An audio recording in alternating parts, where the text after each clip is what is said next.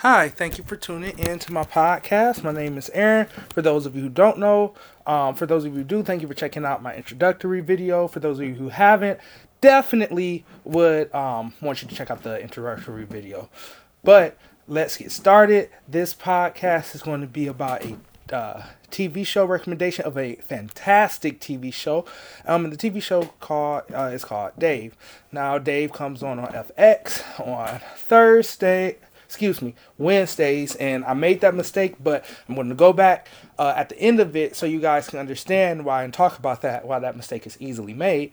But it comes on Wednesdays at 10 p.m. It's an amazing watch. If you have Hulu, you can do it. If you have a service that allows you to have like an on-demand function, that will also allow you to. Now, of course, Hulu, if you have the no ads, it's not going to play any ads. The on-demand function, sometimes you will have ads, sometimes you won't. But still, the ads are going to be worth it watching the show. Trust me. Trust me. All right, so let's get started. So just a little background information before I start, just to kind of bring everyone up to speed in case you guys don't know. So the main character is his name is Dave Burd, aka Lil Dicky. Now, for those of you who don't know, Lil Dicky is actually an American rapper. He is more of a satirical rapper, falling in the same categories as Weird Al, The Lonely Island, etc. And that does come up later in the review. So, with that being said, just because he's a satirical rapper, he is very talented, and his catalog is, now I'm not just saying this just because I think the show is great. No, Lil Dicky has a very solid catalog, and for how he writes his lyrics, he is very talented. He's very talented sonically, he's very talented musically, all of that. Well, not musically, but lyrically, he's very, very, very, very talented. Very talented.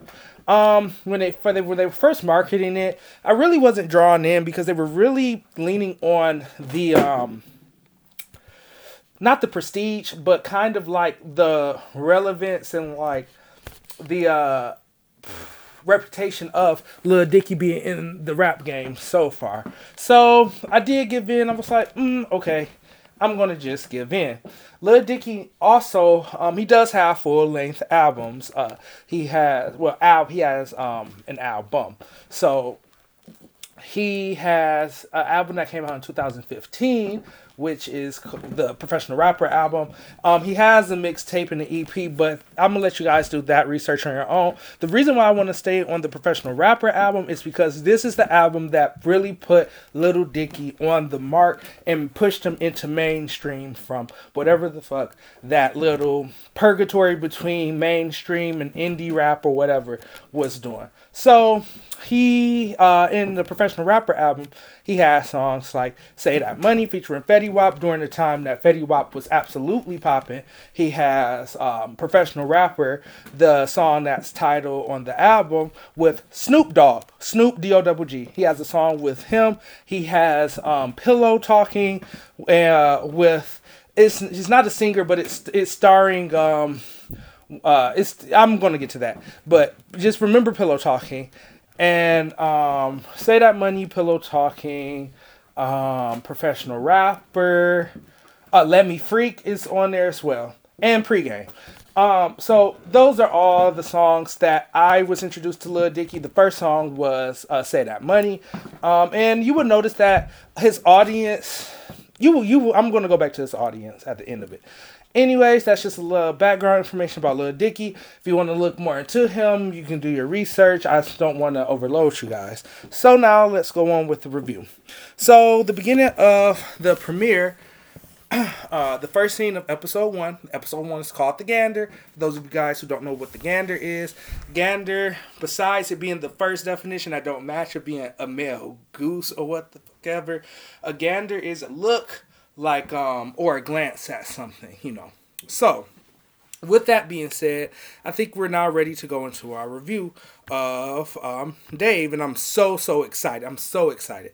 So, the first scene of it starts off with Dave at the doctor's office, and the purpose of this whole scene, honestly, is to introduce the main character, how neurotic he is, and kind of like a play on the word Lil Dicky. And also, it does tackle one of his most, like, most, like, obvious, not obvious, but his weaknesses, his vulnerability. So keep that in mind as well. The doctor is like, if you don't go take, like, some, I don't know, ibuprofen and go sit down, these are just razor bumps.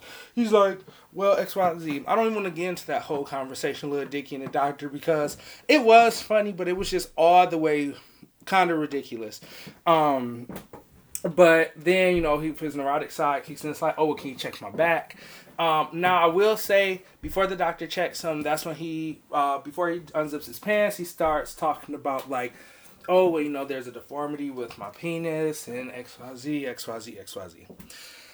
Anyways, now that was over, he goes into the studio with his friend Els. His friend Els is played by none other than the absolute amazing Taco from the Loiter Squad with Tyler, the Creator. Now, for those of you who wonder why I got so hyped, I love Taco. I really, really do love Taco. I've always loved him since the Loiter Squad. He's an amazing, just person. He's funny without even trying. All of that. And he's just chill. He's like, I'm in my bag. I'm here, whatever. So definitely a great addition to the cast, in my opinion. But, basically Els is doing production from who else? No other than the actual artist YG. Yes, YG makes an appearance and is one the center plot for or the main plot A for Little Dicky. Because his objective is he wants to get a verse with YG on his song Girth. Yes, his song Girth. So before we know what the song name is actually called, because that comes a little bit later, and I just hate going over that whole scene where that comes up, because to be really, really honest, you're going to understand why. But anyways, yeah. So, like, he is, he's going around and, XYZ, and Els is talking to him, and Els is like, listen, like, there has to be some type of professionalism, because you can't come in here with tuna fish sandwiches when I'm working with, like, these type of, like, guys, which basically I'm just going to try to say for Els, he's talking about professionalism. There is a certain type of professionalism, because you have to understand, or Lil Dicky or Dave has to understand that this is Els' job, this is Els' dream. Els have other clients, and yes, when it's clients as big as YG, you are going to want everything in pristine condition. So he explains it to Dave. Els and Dave chop it up, and Dave is sent on his way. Dave goes downstairs in the lobby where he sits across from a black man, and he pulls out his laptop and plays the video of his song. It's called My Dick Sucks. And when that happens, Gator gave his name away, but anyways, it doesn't even matter. The black man across from him, we learn, is known as Gator. And Gator looks up and he's like, oh shit, like, you must be that nigga that rap about his small dick. And that makes Little Dicky so happy. It makes him so happy. And it makes him happy because he doesn't really get recognized, and we see that through the show, and it boosts his confidence. And keep in mind, the relationship between Gator and Little Dicky, they introduce themselves, but the relationship between Gator and Little Dicky, Gator is literally the catalyst for Little Dicky's confidence, and this is the first time that we see that immediately, like, starting off their relationship. So anyways, like, he's like, oh yeah, man, XYZ, like, this shit go hard. And, Lil Dicky has just been like, yeah, I just, I'm not getting anywhere because XYZ, and Gator explains to him in his own way, but still a very intelligent point, that there has to be something besides just your talent in this industry to draw people in. There has to be a gander. There has to be something that allows people to glance at you and look at you, and then they'll look at your work. Because let's really, really be honest, and let's kind of stay in the realm of transparency here. There are a lot of talented people out here. However, they're not gander worthy. And because they're not gander worthy, nobody is really going to check out their music. Is it sad? Yes. However, that is part of the whole package. package. You know what I'm saying? If you want to make it, that is part of the whole package. Anyways, after they have that conversation, one of YG homeboys comes down. It's like YG is hungry. Lil Dicky talks, and he's like, well, I'm not no motherfucking Uber driver or whatever. And, you know, Gator cuts his ass off and be like, you know what, bro? We'll be right back. We're going to get you something back. He goes upstairs, and then they walk out. And I'm going to let you in on something before I even go any further. This is a trait of Dave that really, really irritates me throughout the whole, throughout some of these episodes. It's not as bad as some of the episodes as it is in other episodes, but when he goes into like these, I don't want to say that's neurotic because, bitch, I'm not your maid either. Go get your own food. That honestly probably would have been my exact same reaction. However, because he is trying to get to a goal, he needs to kind of think. Sometimes he can be very one-sided, but he needs to think about the other possibilities of being able to contact and get to where he needs to. Where Gator understands that who you know is just as important as what you do. Gator understands that who you know is just as important as what you do. So they went to get the food, but while they were walking back, Gator was giving him some more advice about, you know, him and boosting his confidence and honestly giving him an example of like how his gander worked for him. So he explains this one specific story about like Lil Wayne and how he got songs with Lil Wayne just based off of the gander and how Lil Wayne gandered at him. However, he then goes on to be like, due to some legal issues, they're on his laptop, but he can't like release it. XYZ. And you know, then they just go on. They go on to, excuse me. They go back to the studio to where the YG is to drop off the food. Now, before they knock on the door, you see Gator. He's getting hype, you know. And to the naked eye, because even I thought this too, and I will say they did a very good job with Gator's character development. I will say this too, but to the naked eye, it doesn't seem like a lot. It just seems like he's hyped. But please pay attention throughout this whole review and multiple episodes with Gator's gesticulation or how Gator acted when I bring it up. Please pay attention because that does really hit his character development. So anyways, getting back on track, Dave knocks on the door of the studio and let me tell y'all something, okay? Ain't nothing like, listen, he knocked on that door, thought he was going to talk, him and Gator was going to talk, they were in the studio. Listen, they did one of them, okay, thank you for your services, you can now leave type of things, your service is no longer leave, and slammed the door in their face.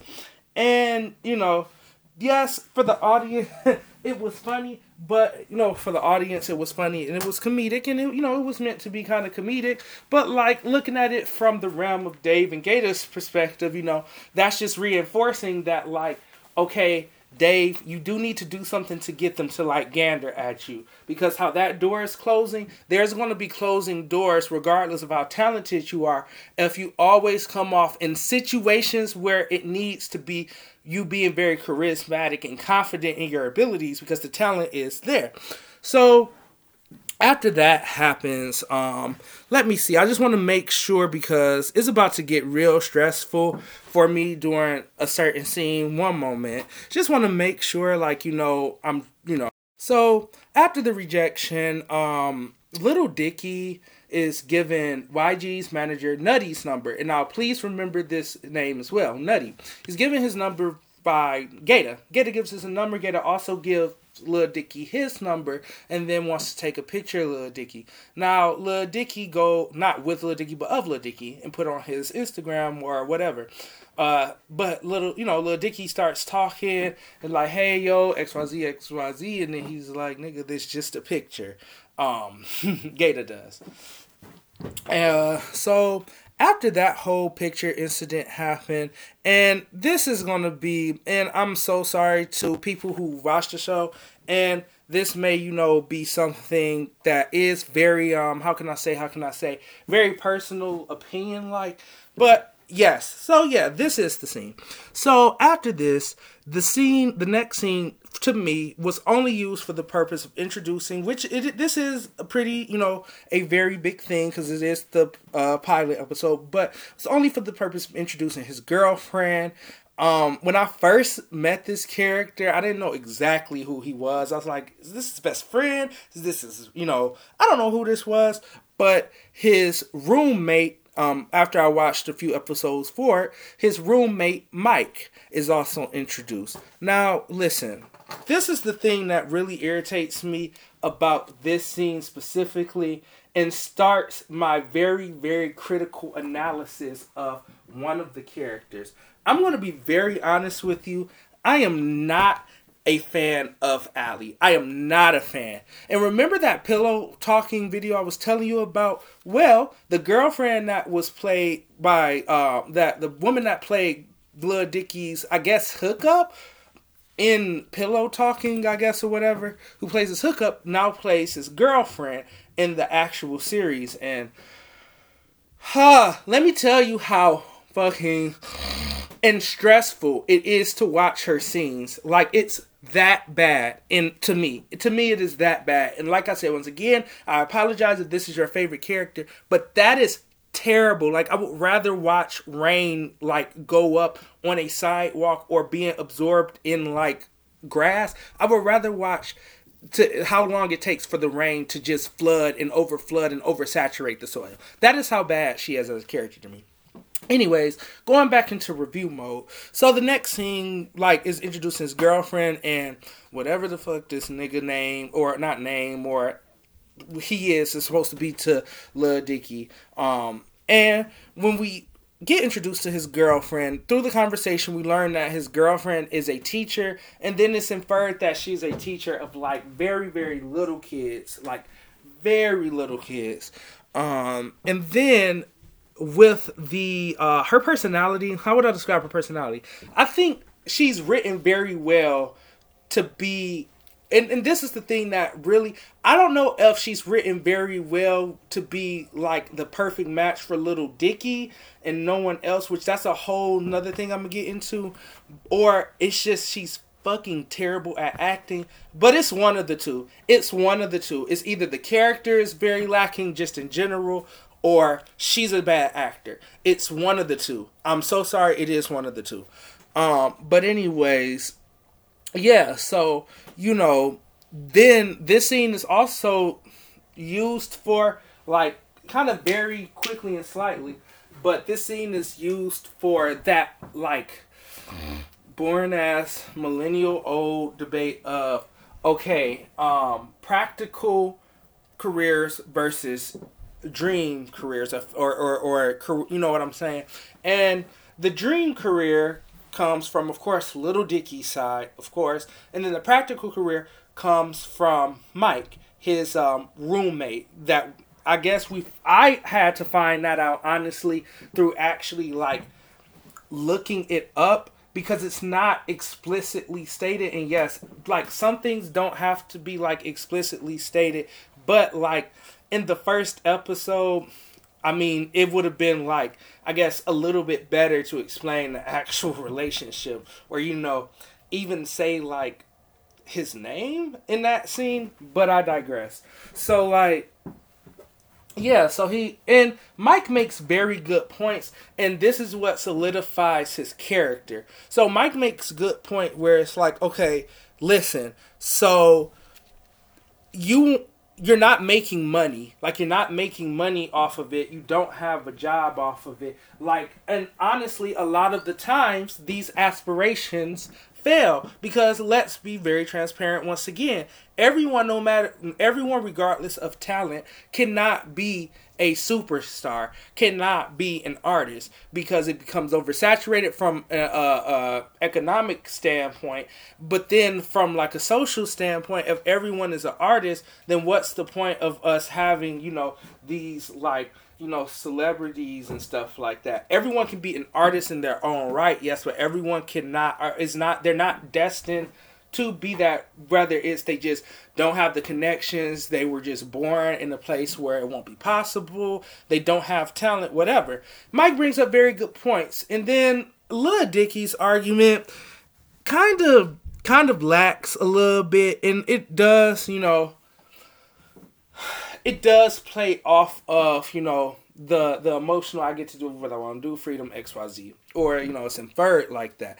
And pay attention to this argument too, and kind of see between the two characters whose side it was on as well, because that comes up like repeatedly throughout the show too.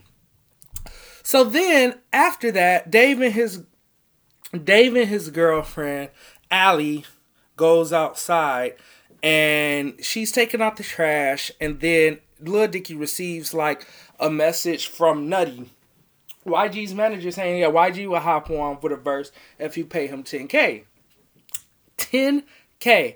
And, his girlfriend is like, oh my God, that's so exciting. Can I hear you rap? And then Lil Dicky's like, I'd rather wait till it's finished, because Lil Dicky is not a confident character. He's not, which is why Gator is really important to his overall growth as a character. But he's not a confident character, so he is like, I'm not really feeling it right now. And then Allie's like, do you realize, like, I am a rapper's girlfriend? And also keep these small things in mind too. He's like, I'm a rapper's girlfriend and have never heard my rapper boyfriend rap. And Lil Dicky is like, it seems like he's going to start something with like Allie's whitest, like kindergarten kids bop ass offbeat rhythm of her like thigh pats or whatever. It's so offbeat.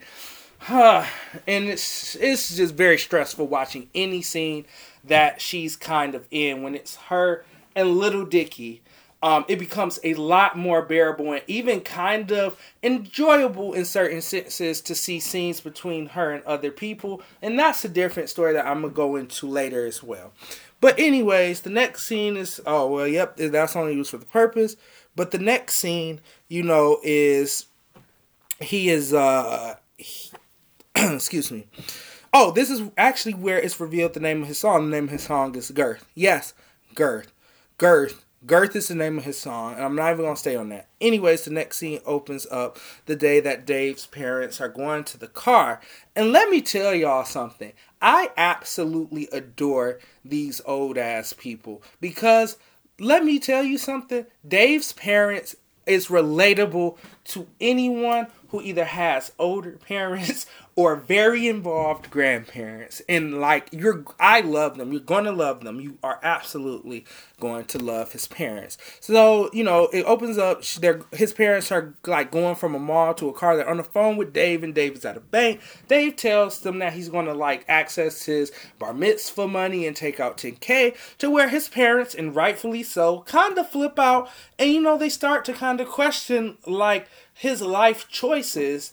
And, he's like, well, why are you sending it seems like his dad specifically was like, it seems like you're putting all this money into your craft and your actual career as being a rapper, and you're not getting money out of it. And that is a very, very good point to make. That's an extremely good point to make, because money does rule everything. You can't do anything without money. That's a very good point to make. But then Dave also countered back and was like, okay, but nobody is talking about the 15 million views I got in 3 months. And that it's not, the 15 million views in 3 months is not what I have to suspend disbelief throughout the series. It's because of that, what should come is what I have to suspend disbelief. Because the concept of that doesn't make sense to what Little Dicky kind of goes through as much as he does. But anyways, moving forward, then the parents are like, it's a very funny scene where they're like, what? Like, Lil Dicky explains, like, I just stole a beat. It's like, someone stole your beat! And it's just funny all the way around. So, anyways, after that,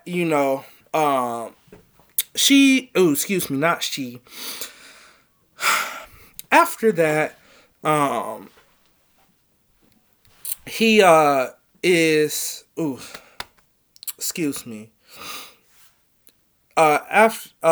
that,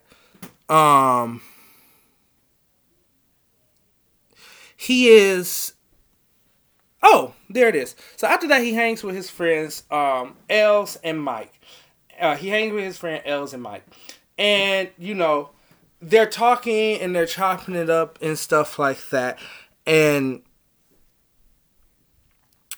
he talks to them about sending the money to them, because at this point, like, he sent the money to them, or Nutty. He sent the money to Nutty, YG's manager, and like there's really no response. It does make it seem like Nutty ghosted him. And like any normal person, you would worry, because 10,000 is a lot of money. $10,000 is a lot of money to be given to somebody.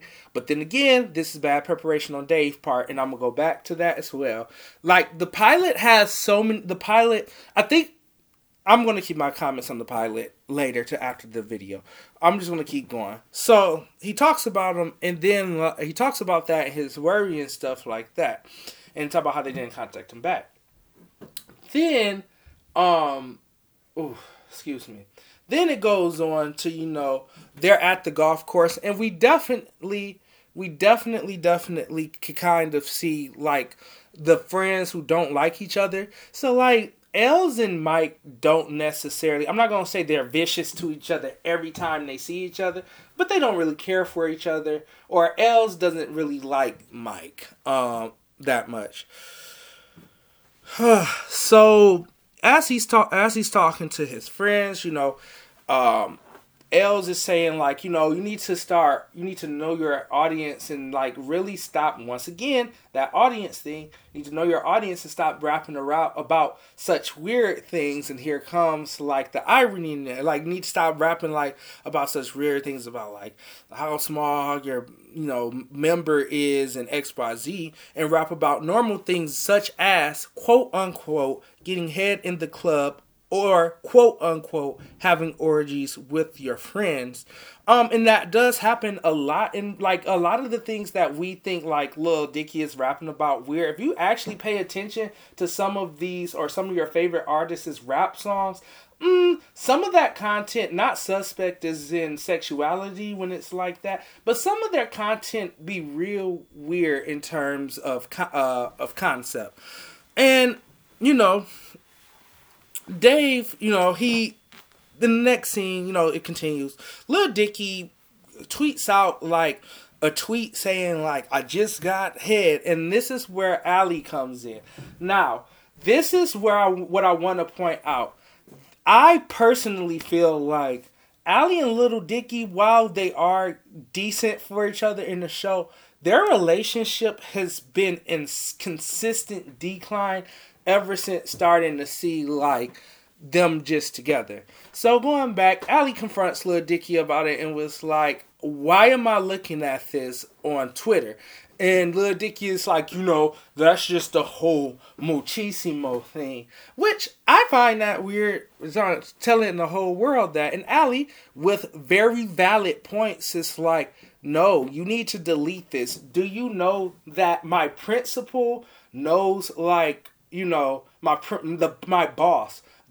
My boss can see that. People know exactly who you are in relationship to me. We are connected. And my mom just called me about why your boyfriend is posting this on social media. So if my mom sees it, a lot of people can see it. But instead of Dave taking accountability for that, Dave goes to say, like, there's a difference between Lil Dicky and Dave, and Lil Dicky is the persona that writes all this, and Dave is like the meek whatever. So yes, once again, instead of taking accountability for this, he just kind of brushes it off, and it's like, well, this is going to have to be what it is.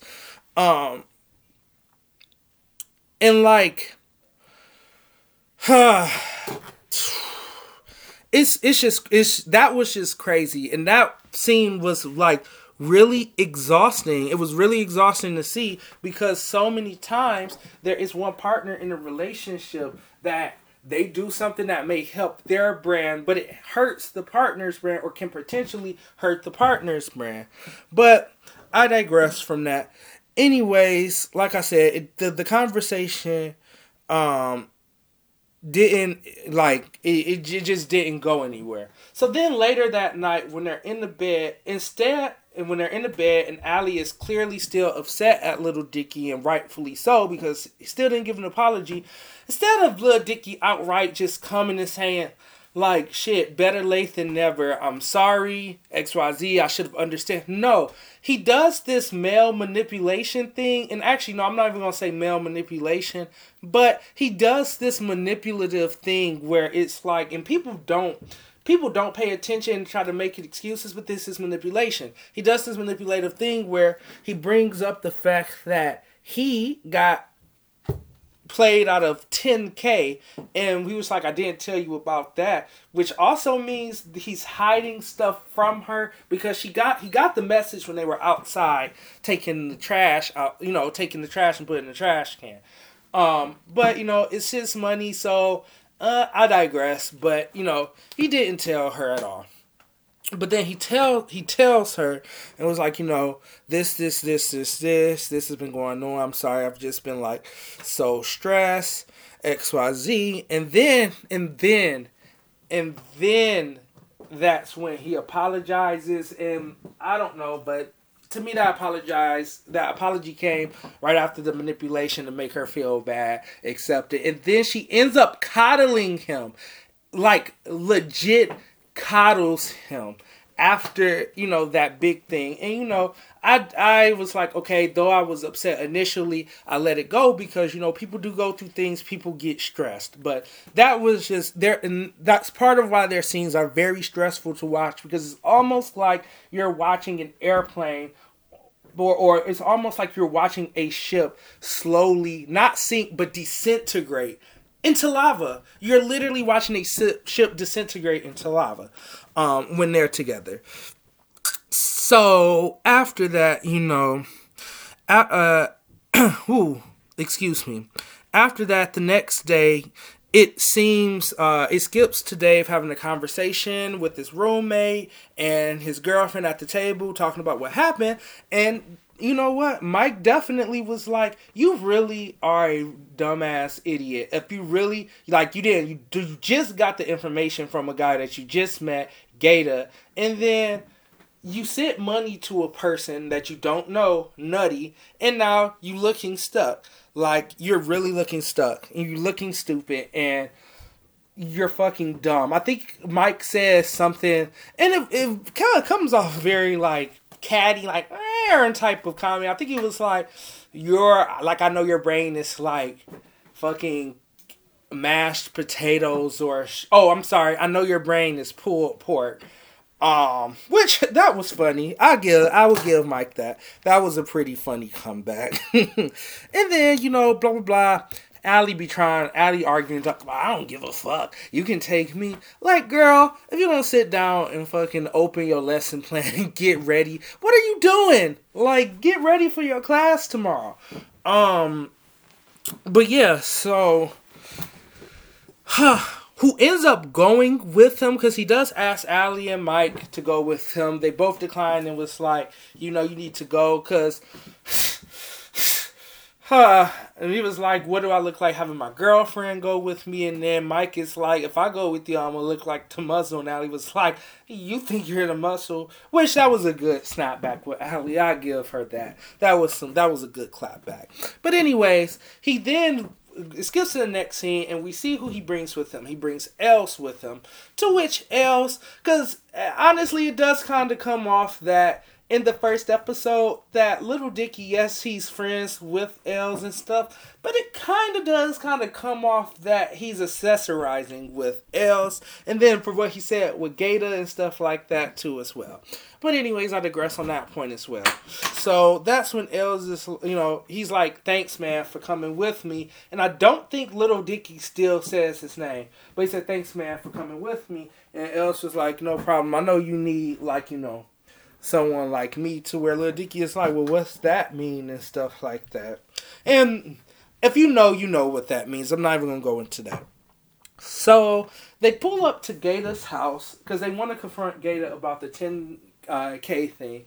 And in the house, it's Gator's mom and stuff. And Gator and Els' interaction off rip was hilarious. And I just knew that Gator is going to have very great charisma with all of the characters on the show, just based off of how with Dave and how with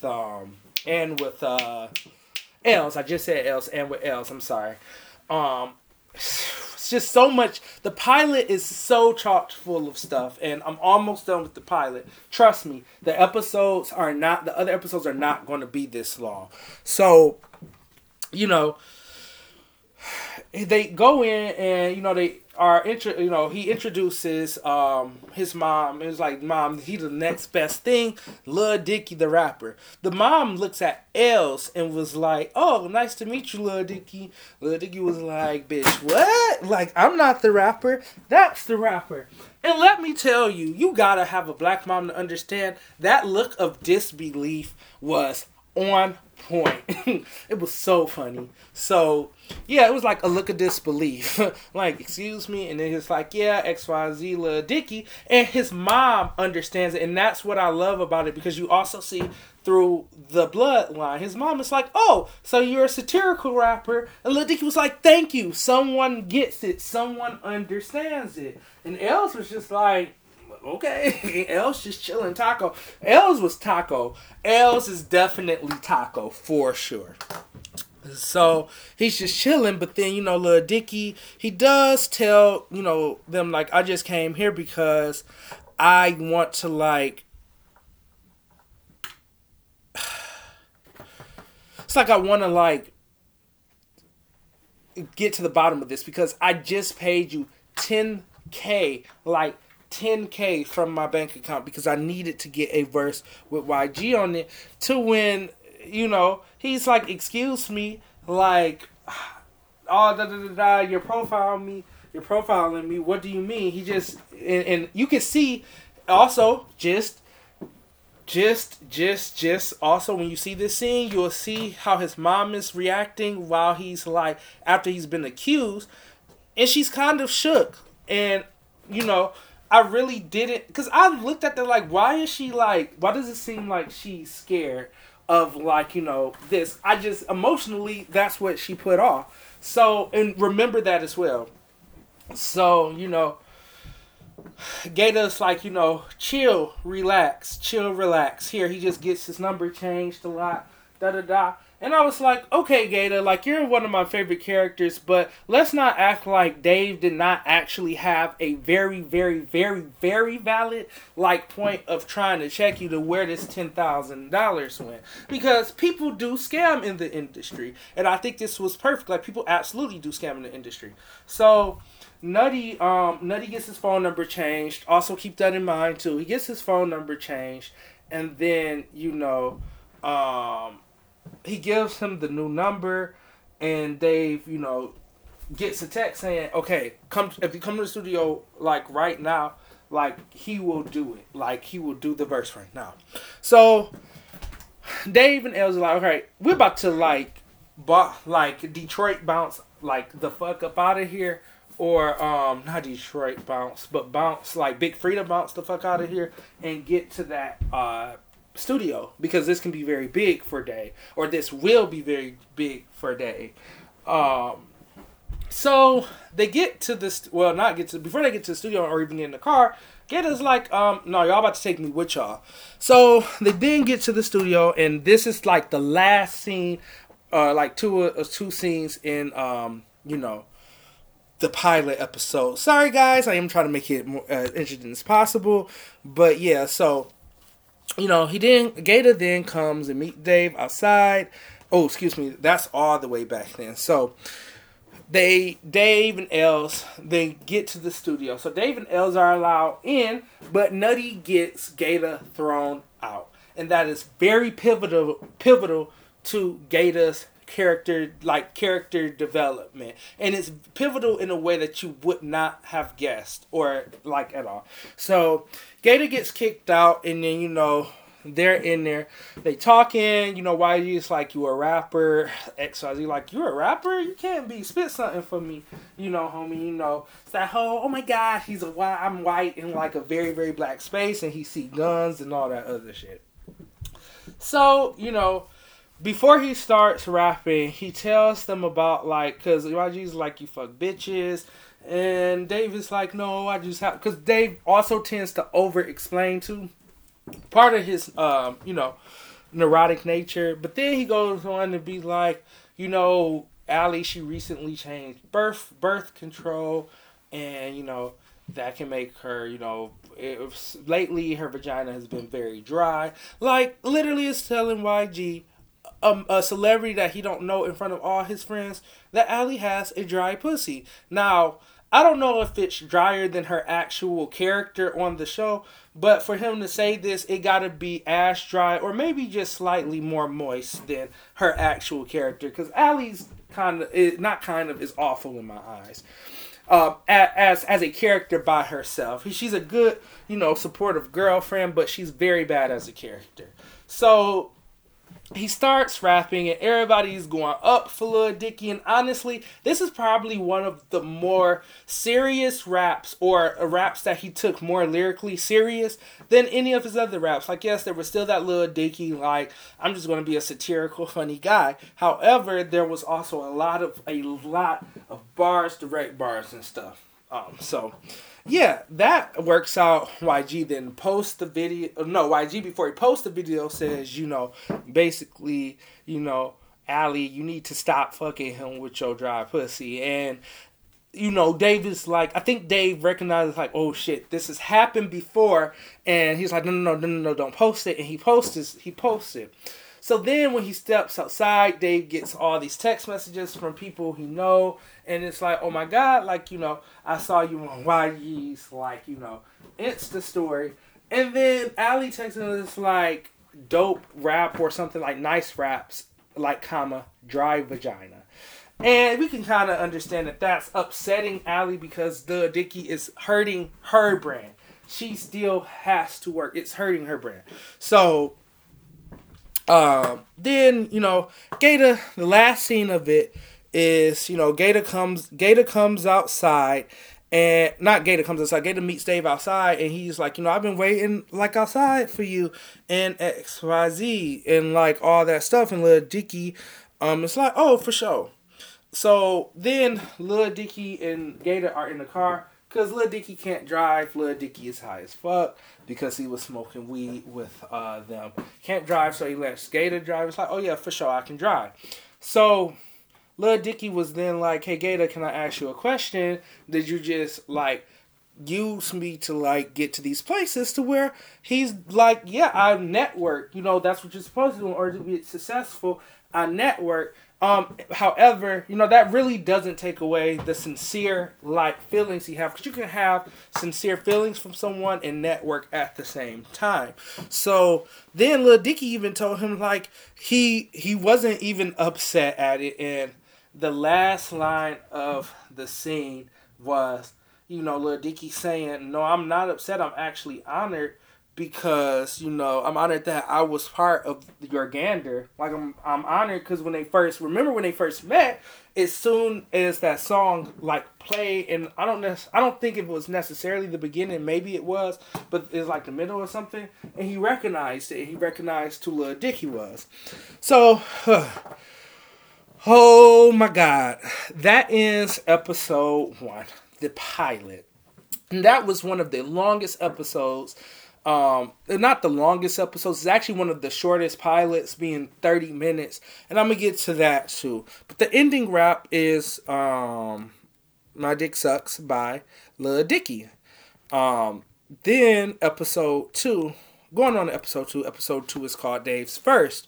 So this episode starts off with Gator and Dave in the store, and they're talking about shampoo, but they're talking about it. Dave starts talking about it like, yes, in a literal sense, but if you dig deeper, in what he says, how can 3-in-1 shampoo be like, like body wash can probably be used as shampoo. And shampoo can probably be used interchangeably, but there's no way that body wash or shampoo can be used in conditioner. And you know what I'm saying? Oh, excuse me. Can be used as conditioner. And then it goes to, Gator saying, like, because before that, he's like, which shampoo, could I get? And he's like, Gator's like, it doesn't matter, you deserve it all. And though he was talking about, like, the shampoo, this is once again a direct, like, confidence building to Lil Dicky, where it's like, you know, more than just the shampoo, you deserve to have it all in your career. So, going back to the metaphor, you know, the 3-in-1 metaphor, I'm going to talk about that, you know, at the end. But yeah, the 3-in-1 metaphor, relating, you know what I'm saying. And Gator explains that his cousin used like a small bar of soap to wash his hair, and then it got it clean at one time, and it got it really, really, really clean as well. So then the next scene is kind of used as story progression, and it's so sad because Allie has so much potential, but she's literally only used as story progression. So basically, we finally see Allie in her element. You know, being like a teacher and all at her school. It's a play, and Dave is looking at the play performance. After the performance, Allie asks Dave, like, how do you think it is? And then Dave does this little, I don't want to tell you the truth because I don't want to hurt your feelings, but, you know, I just can't, I can't go based off of that performance if I haven't performed not if I haven't performed, but if I haven't seen other performances. So then this weird woman comes up, didn't really fucking introduce her. I think she's like the principal or another teacher or whatever, but it's like, you know, the parents like want to like, the parents of John Levin, boo, lame, wanted to like talk to you because their child passed away. So Lil Dicky's like, okay, whatever, sure, I'll talk to John Levin. John Levin parents. So John Levin parents come up and was like, I just want to let you know that our son just really loved you. And Lil Dicky is like, oh, that's really sweet and all, and I'm so sorry, thank you. And they're like, we just want you to like perform at his funeral. And Lil Dicky accepts. But now, immediately after he accepts, he's like, do you really think I'll be the best artist at his funeral? Like, I'm more of a funny type artist. My lyrics are kind of vulgar. And they're like, oh, no. Yes. I think it'll be like, you know, it'll be great. Just make sure like it's funny, but it's heartfelt. And then the dad's like, oh yeah, but also make sure it's cool as well. Get back to that as well. So, after that, you know, I think it goes back to a scene like back at the house or at Dave's apartment, or it could be maybe it's Allie's apartment. I'm going to assume it's Allie's apartment. But yeah, I will assume it's Allie's apartment. So it goes back to like Allie's apartment, and Allie and Dave is talking about the whole thing, and of course, pay attention when they enter. There's music playing. Emma, Allie's roommate, is, and I love her character, and I love Emma, but you know, music is playing. You know, they pan to the TV and it shows like, I guess, political revolution, and the music is playing over the TV. So then they first cut the music off from the speaker, they cut the TV off. So then Dave goes up to Emma to explain her like what's been going on. However, you know, he's calling her, she doesn't hear him, and then it comes to find out she has earphones on. So, you know, he talks to like him about it, talks to her about it, yada yada yada yada. And once again, Allie is like a piece of fucking paper in the wind. Boring as fuck. And the most critical conversation comes from Dave and Emma. And Dave is like, okay, you know, I'm not like XYZ and stuff like that. Because the parents was like, you know, our son like people like you and Macklemore, you know, guys like that. And that really, really bothered Dave because he's being compared to Macklemore. And when Emma looked up on Spotify, Emma was like, you know, related artist to Lil Dicky. I think it was like Macklemore, The Lonely Island, and G-Eazy. And like, listen, I don't know who the fuck wrote that, but that is just fucking terrible. And I'm going to explain, that's so inaccurate, it's terrible. But I'm going to explain at the end. The only reason they did that because they all were white. Anyways, that's not even the reason why people don't really, or put him in the... It is, but it's not. But I'm going to go back to that. But, yeah. He's like, I believe I wanted to be Like he's like, I believe I'm more like in the realms of Young Thug. First of all, that's not a compliment. So, bitch, I guess, but like really nah. But anyways, in the studio, like he's going. Lil Dicky is going through beats, and he calls a beat too urban for the funeral. That's a whole nother thing. Also, he like also, you notice that Lil Dicky is actually pretty good at picking up vibes on a beat. So he's struggling, and this is where Little Dicky absolutely shines in this show.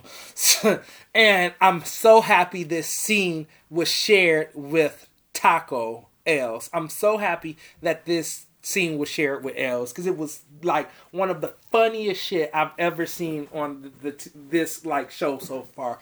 So he's rapping. He's like, maybe John is playing with a basketball or Kareem Abdul-Jabbar. He's not dead, but something, and it's just funny. It's just over around. It's just all around funny. And Els' reaction to it is like, this shit is bad. And it was. So then so then the next scene, he's performing in front of he's performing in front of Emma and Allie. And when he's performing in front of Emma and Allie,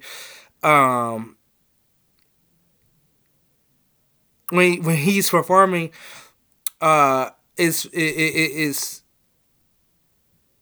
oh, I'm sorry. I'm sorry. I skipped the main point. Whew. So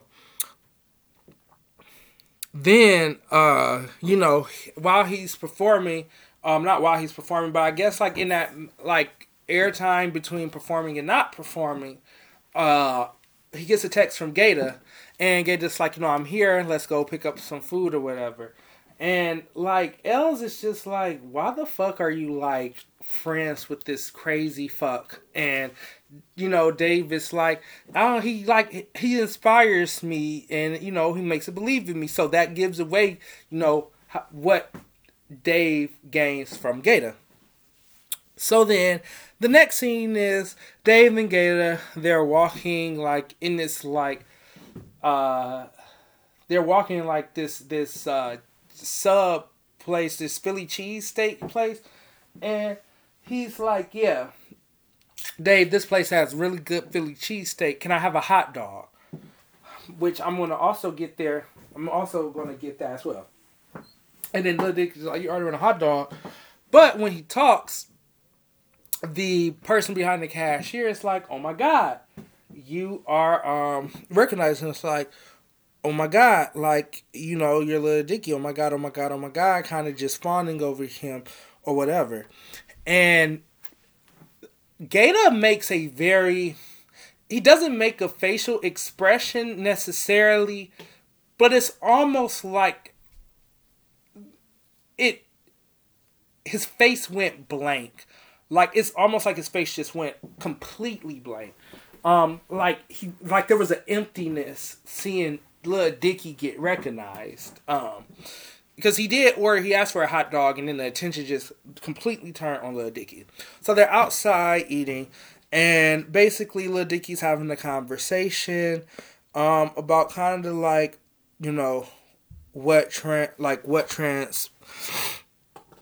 what transpired, because the cashier was like, oh my God, like I saw you on YG's Instagram. The only reason he knows him and was like, you are actually like a real rapper. And that really is like a real rapper. Like he doesn't know what that means, and that also kind of pisses me off because we know what he means when he said that. But anyways, after they're sitting outside, Gator's just telling him like, God has made everything. Where like, are you religious? And David's like, I don't know what this whole and I'm happy Gator countered it. Like, I don't know. I just feel like people who feel like they know stuff don't know anything really at all. Like, what do any of us know? And Gator was like, that's easy for you to say because you, Dave, as a white man, come from a place of privilege where things fall into your lap. And Gator's like, even Gator, listen, he's been kicked out. Gator's like, God is good. And, honestly, I think God is like doing excellent work on here on earth. So then Dave performs. The next scene, Dave performs for Allie and Emma. And Emma's like, oh my God. Like, you can see on her face. And I feel like that's what good acting is. Like, on her face, she's kind of like getting into it and she elated. And Allie is just looking with a fucking dead ass stare after she basically begged Dave to rap in front of her. And she's just like, which kind of gives away her thoughts about it as well. And honestly. So it was 6 hours before the funeral. You know, they're both like, it's like Emma's not really sure if she likes it because she believes in him or like she likes it because it's just funny. And then, yeah, Allie's like, is this like your final product and stuff? And I'm like, bitch, I was here kind of for that, like, very, very, very white woman dragging. I was here for it. So, you know, Lil Dicky's under a lot of stress and, you know, all of that. Then, you know, Dave and Mike are in the tub, you know, together. And Mike is like putting putting ointment on like Little Dicky's back or whatever.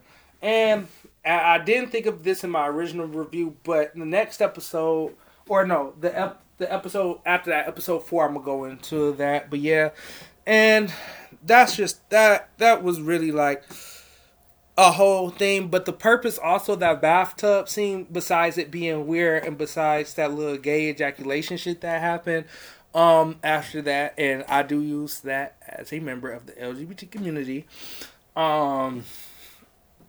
it kind of was kind of curtained as like friendship or whatever, but you know, there can be more emphasis. It's nothing set in stone, but it also shows how meticulous Mike is and gives us opening to his personality. He's like, well, I'm just trying to keep track of like, if you're eating cheese, if you're doing that, like, oh, well, this doesn't work. I just want to make sure, like, this degree, we get you the best degree to get rid of your back knee. So that shows how meticulous that he is, and that really does come in handy. So then, while he's at the funeral now, and he's on stage at the funeral, and he's basically like, oh, you know, well, he's nervous as fuck. Like, he sees the kids coming in, he's trying to get hype, but it's like, it's a funeral, and you know what I'm saying. So then, like, you know, he meets up with Mike after he has a conflict with Els, and was like, can you not, like, I asked you to bring the graphics. I asked you to bring the graphics. Can you, like, please not forget to press play on the beat? And, like, his diva moment. And I'm going to call that when he turns into Little Dicky. Little Dicky and Els had a conversation, not Dave and Els. Little Dicky and Els. So then Dave, like, you know, he's already defeated XYZ. And Mike comes up to him. Now, if this scene is not the most Tyler Perry written ass shit I've never fucking seen in my life, somebody gonna have to shoot me. Because this scene was so fucking melodramatic. And yes, like, that could have been like the purpose of it. But it was so melodramatic that it gave me a headache. And basically what it was, like, you know, Lil Dicky's down. Mike is like, I can't believe you don't see the beautiful irony in this. People need, like, people to laugh in these tough situations. And he has a point, like, you know, and you can bring that to them. He has a point, but to counter his point, Little Dicky's concerns are very much so valid. Because there's a certain place, like, yes, you know, in dark times you do need to have laughter. But a funeral is not one of those times where you want to perform just to have laughter. So, but apparently, you know, Lil Dicky's like, you know what? You changed my complete whole mind. It's like, oh my God, tingles. I got the tingles, and then XYZ. And then Mike is basically like, I'm about to do all the drugs I have in my car. See you. Which is like, okay, I guess crackhead. I'm just joking, but he's not a crackhead. Maybe some, but no, I'm joking. So then Lil Dicky, like, as he's walking to the stage, and, Gator's there, and Gator's hyping him up as well. Gator's there too, but, Dave is walking to the stage in his own mind, and I really appreciate this artistic direction, where it's kind of like you hear like an overlap of echoing voices while he's walking to represent his thoughts, and the good, the bad, the unconfidence, everything. And before he gets on stage to perform, Macklemore, yes, like if this episode could not get more Anglo-Saxon at all, Macklemore definitely pushed that shit to the next level when he stepped in there. So Macklemore, he comes in, and not even come in, he's walking, then you got these clout chasing fucking parents, or not even clout chasing, but celebrity starstruck dick riding type of parents who the mom is all straddled on his arm. And, Gator's also, like I said, he's a businessman, sort of. He's not a businessman, but he likes to network. So, he's coming in front of Macklemore, like, we got Macklemore in here. And Macklemore is like, bro, I'm sorry. Like, are you, about it? Like, are you the sound guy or whatever? Can I have this mic or whatever? And whatever. Now, before that even transpired, before Macklemore, like, got on stage, after he walked, like, towards the stage, the dad was like, oh, I'm just so sorry, Dave. After the dad was like, and the parents like, want you to point out, people was like, we're so sorry, Dave. Like, there may not be enough time. And then he asked Macklemore, he's like, Macklemore, how long can, like, you perform? And he's like, I got plenty of, he purposely stated out his mouth, like, I got plenty of hits. I can stay as long or as short as you need me to. Like, and then, like, literally, the dad turned around and was like, you know what, Dave, I'm so sorry. They're just, in the very, once again, Anglo-Saxon thing, like, oh, we just don't have enough time. And, like, keep in mind, like, I am joking when I say that, but ugh. Like, but no, when I say about, like, this episode couldn't get more, like, wider, I definitely meant that shit. Because when Macklemore came in, the show turned from, like, this episode specifically turned from, like, the color white to, like, transparent. And Macklemore then proceeds to perform in front of kids, and then they do this little, like, lame ass bit talking about where you get that jacket from, Dave? Got it from the thrift store. Boring. Next. So, the end song of this is John Scorn. This is the episode that comes up that I don't even want to really get into, or I'd rather just talk about the concept of this episode. So, this is the least watched episode in terms of viewer count. However, this is one of the 2 higher rated episodes. And I'm just like, who are they paying to pay these people on IMDb to rate these episodes? Like, who are they actually paying? And I didn't go on Rotten Tomatoes, but I promise you the next podcast episode, I will go on Rotten Tomatoes and come back with you guys on that. But anyways, so episode 3 is called Hypospadias. And for those of you guys who don't know what that means, please look it up, or, like, look up actual pictures of it. But we go into look up actual pictures of it just to get, like, more of a research thing. So remember that thing that Dave was explaining to his doctor at the beginning of episode 1 about his penis? That's what it is. It starts back with a flat episode. I'm going to try to zoom through this. The episode starts in 2001, in Dave's room, and 2 girls allowing him to fill them up in exchange for filling his penis. But then, I'm going to assume that was a young Els he was with on the phone. So, when they're a teenager, he talks to, like, Els, and he's like, oh, I wasn't going to allow them to touch my, like, penis or something. And it's hilarious because the parents come back in it as a young version of themselves. And they're the exact same way. They're the exact same way. It's hilarious. Like, hang up the phone right now. Um, and you know, Dave opens up to them like, I have a weird dick and XYZ, XYZ, XYZ. And that whole thing, I'm not going to get necessarily into exactly what's wrong with his penis because I get it, but that I get that because it does happen to people, and you know I feel for the people that it really happens to, and more power to him for putting them on the map and for representation.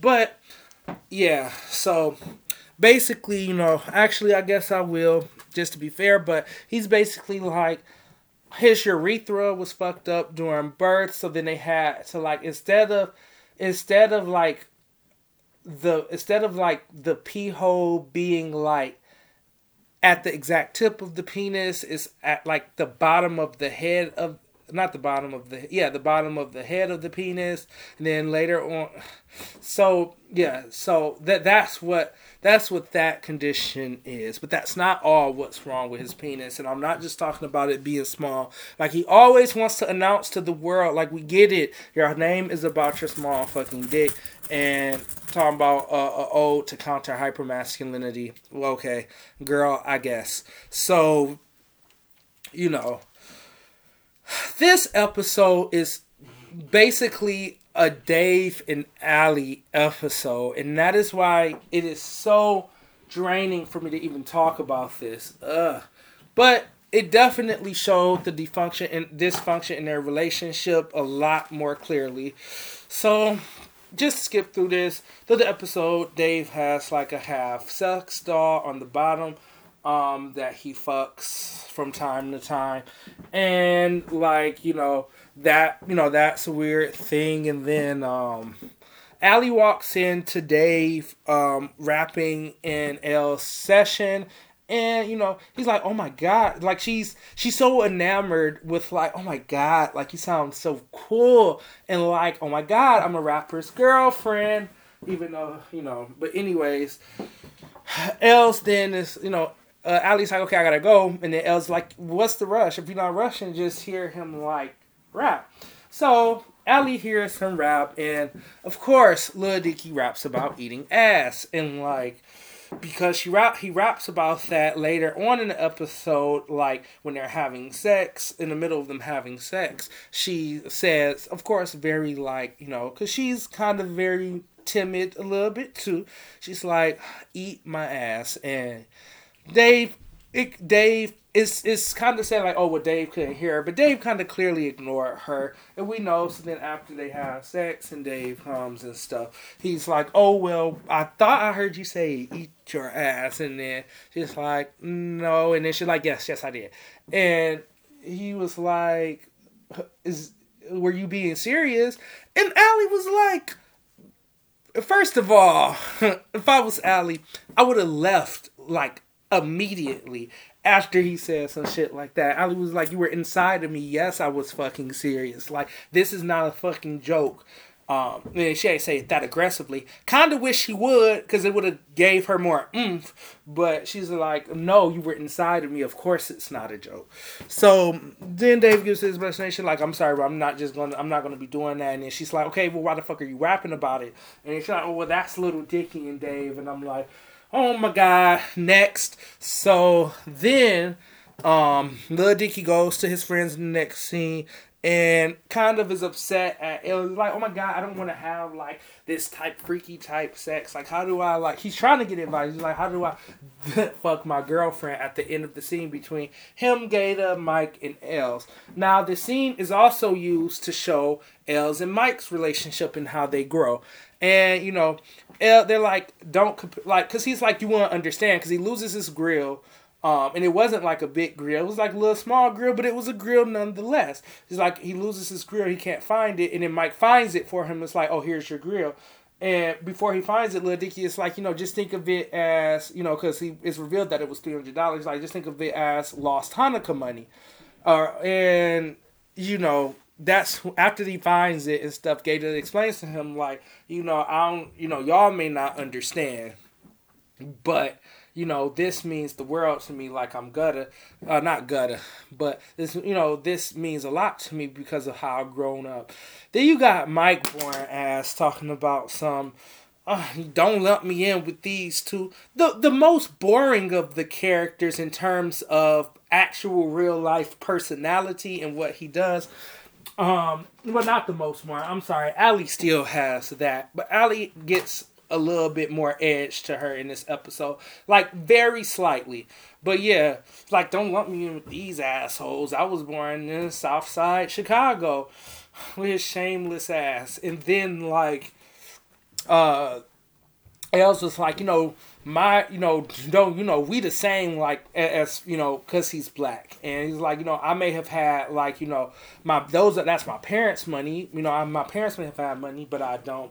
And those are two opposite good points of, like, different, and I'm going to go into that too.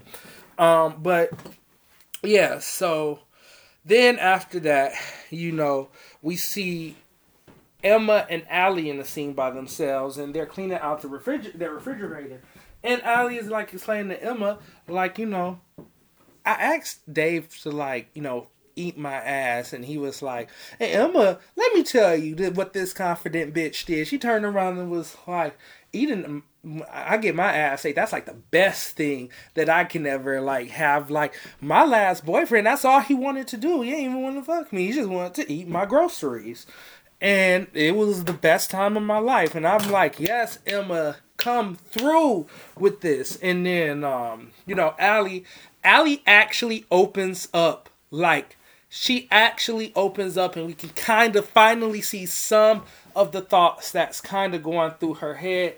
And she has opened up before about what's bothering her. But now we actually get to see the intrusive, deep thoughts when she reveals to her, like, it's not necessarily, I'm not going to say exactly all she said. I'm just going to, summarize it. But she's like, it wasn't necessarily like the ass eating part. It was when Dave is little dicky, he's more aggressive and he's not meek and like, he's, and that really turned her on. And then when, it gets back and he's Dave, it's kind of like, oh, I love him, but like, there's no spark. That's basically what she's telling her. Like, there's no spark. Like, even in the sexual part of it, she don't come. Like, not she don't come. Dave doesn't make her climax. And when she said, like, I've been good at making myself come, Emma's like, whoa, bitch, you make herself? And then she's like, yeah. So, after that conversation, we see Mike and Gator's relationship and literally pay attention to this. Like, Gator is absolutely amazing with everybody in the ensemble, whether they're together, separately. He is the character that you want in every scene with different characters at least once. So Mike and Gator go out in this store. Gator get ran up on by this one aggressive dude, and we don't know what it's for, but please remember this. So he get ran up on, and he's like, you ain't gonna do nothing, you ain't gonna do nothing, you ain't gonna do nothing. And Mike is like shitting his like boxers, like you can see like some of the gel in his hair like start to disintegrate, and you can feel the neck beard on the neck beard hair on his neck start to stand up. So after that, Gator just brushes that off like, no, it's nothing. And then they go to Mike's house, and Mike and Dave's house, and Gator fixes the TV or an app for him, and then, they get the weed to smoke, and then Gator was just vibing with Mike after, he was introduced to, like, that music to show he can vibe with everybody, and I love that about him. So, after that, and this is going to be probably the end of it. So, after that, now we're at the end of the episode, and Allie and Dave, they have sex, but this time, Allie's like, talk to me like Lil Dicky, like, become Little Dicky in this moment. And, Dave is like, oh, okay. And then she comes, and then she goes to sleep, and Lil Dicky gets, like, the half doll, and then fucks it in the bathroom. But then she knocks on doors, like, I gotta pee. Even though I'm like, bitch, you nasty. You supposed to pee right after sex. And men, you nasty, too, because you also supposed to pee after sex. But She she knocks on the door. Lil Dicky rushes and throws it in the shower. She comes down and like she pees in the toilet. But then it comes out, and then Dave, after Allie's on his ass about stuff, Dave is like, I have a fucked up dick, and then Allie is like, I don't believe you, I've seen it before, and then Dave is like, you have absolutely not seen it. Yeah, argue, bicker, argue, bicker. Allie's about to leave, but then Dave finally breaks down, and one of the last scenes, and one of the very last, like, this is Dave's, so far, one of Dave's most vulnerable scenes, where, like, you know, he could talk about his penis in a rap, but talking about it in real life with even his spouse is difficult. So he talks about it. He talks about it to her, let her know exactly what was happening. Oh, the other part that's wrong with his penis is then, like, he starts to have, like, black dots, like, almost like poppy seedish type things, and he got it removed, and the doctor removed one of them. I think he said removed one of them too far, and now he has, like, a second hole where, like, the pee, like, comes up, and, like, he has to sit down and pee, or if he has to stand up, he puts his finger over the top hole and pees. So he explains that, and we think that Allie is still going to leave, but she turns on the light and said, okay, I want to see it. So this is where we see Little Dicky's raw soul. He reluctantly did, like, pull down his pants and show her, like, okay, this is what it is. And she's not even that fazed by it. And I'm like, okay, Allie, nice. Even though, it's kind of in her character already, but of course we don't exclude the possibility of that changing things. But shit, she didn't been through so much, like, she might as well just take this as part of the package too. Lil Dicky didn't told the world about her dry ass pussy and her, like, head game, so it's whatever. So yeah. Then, you know, we see Dave's, after, you know, she leaves and stuff, and she says thank you and stuff. And, you know, a lot of us guys can relate to it. When we become vulnerable, that is a lot for us to do. Well, it's a lot for a lot more people. I'm okay with vulnerability, but it's a lot because, you know, that's our weakest point. So then, like, once again, like, this whole, I understand what she was saying, but this shit just has, like, Dave, yes. Lil Dicky wrote this episode. Like, I had to look up who wrote this episode, because I was like, Kevin Hart is an executive producer, and, like, this shit just has Kevin Hart name written all over it. And no, I do not like Kevin Hart. And that's going to be another podcast. But, so yeah. Then she comes to the conclusion with this whole fucking thing of, well, you know, you do this because that, you know, you do this because this is your fantasy. You know what I'm saying? And I'm like, basically fucking the dog because your worst insecurities become your fantasy. And I'm like, Anyways, so then she makes him a milking table, which was referenced at the beginning of the episode, and being Little Dicky's, like, weirdest type shit that he ever did.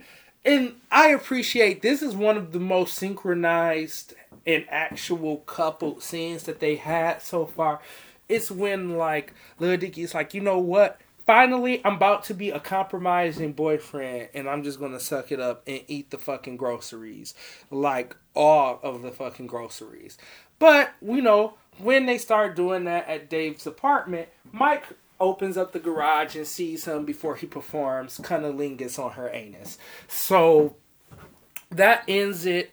And with the end song, they didn't really give a name for it. They really don't be giving names for a lot of these songs. So I just named the song Fucking by Lil Dicky. And that's the song that he was playing in the studio. So now that is over, because we're almost done.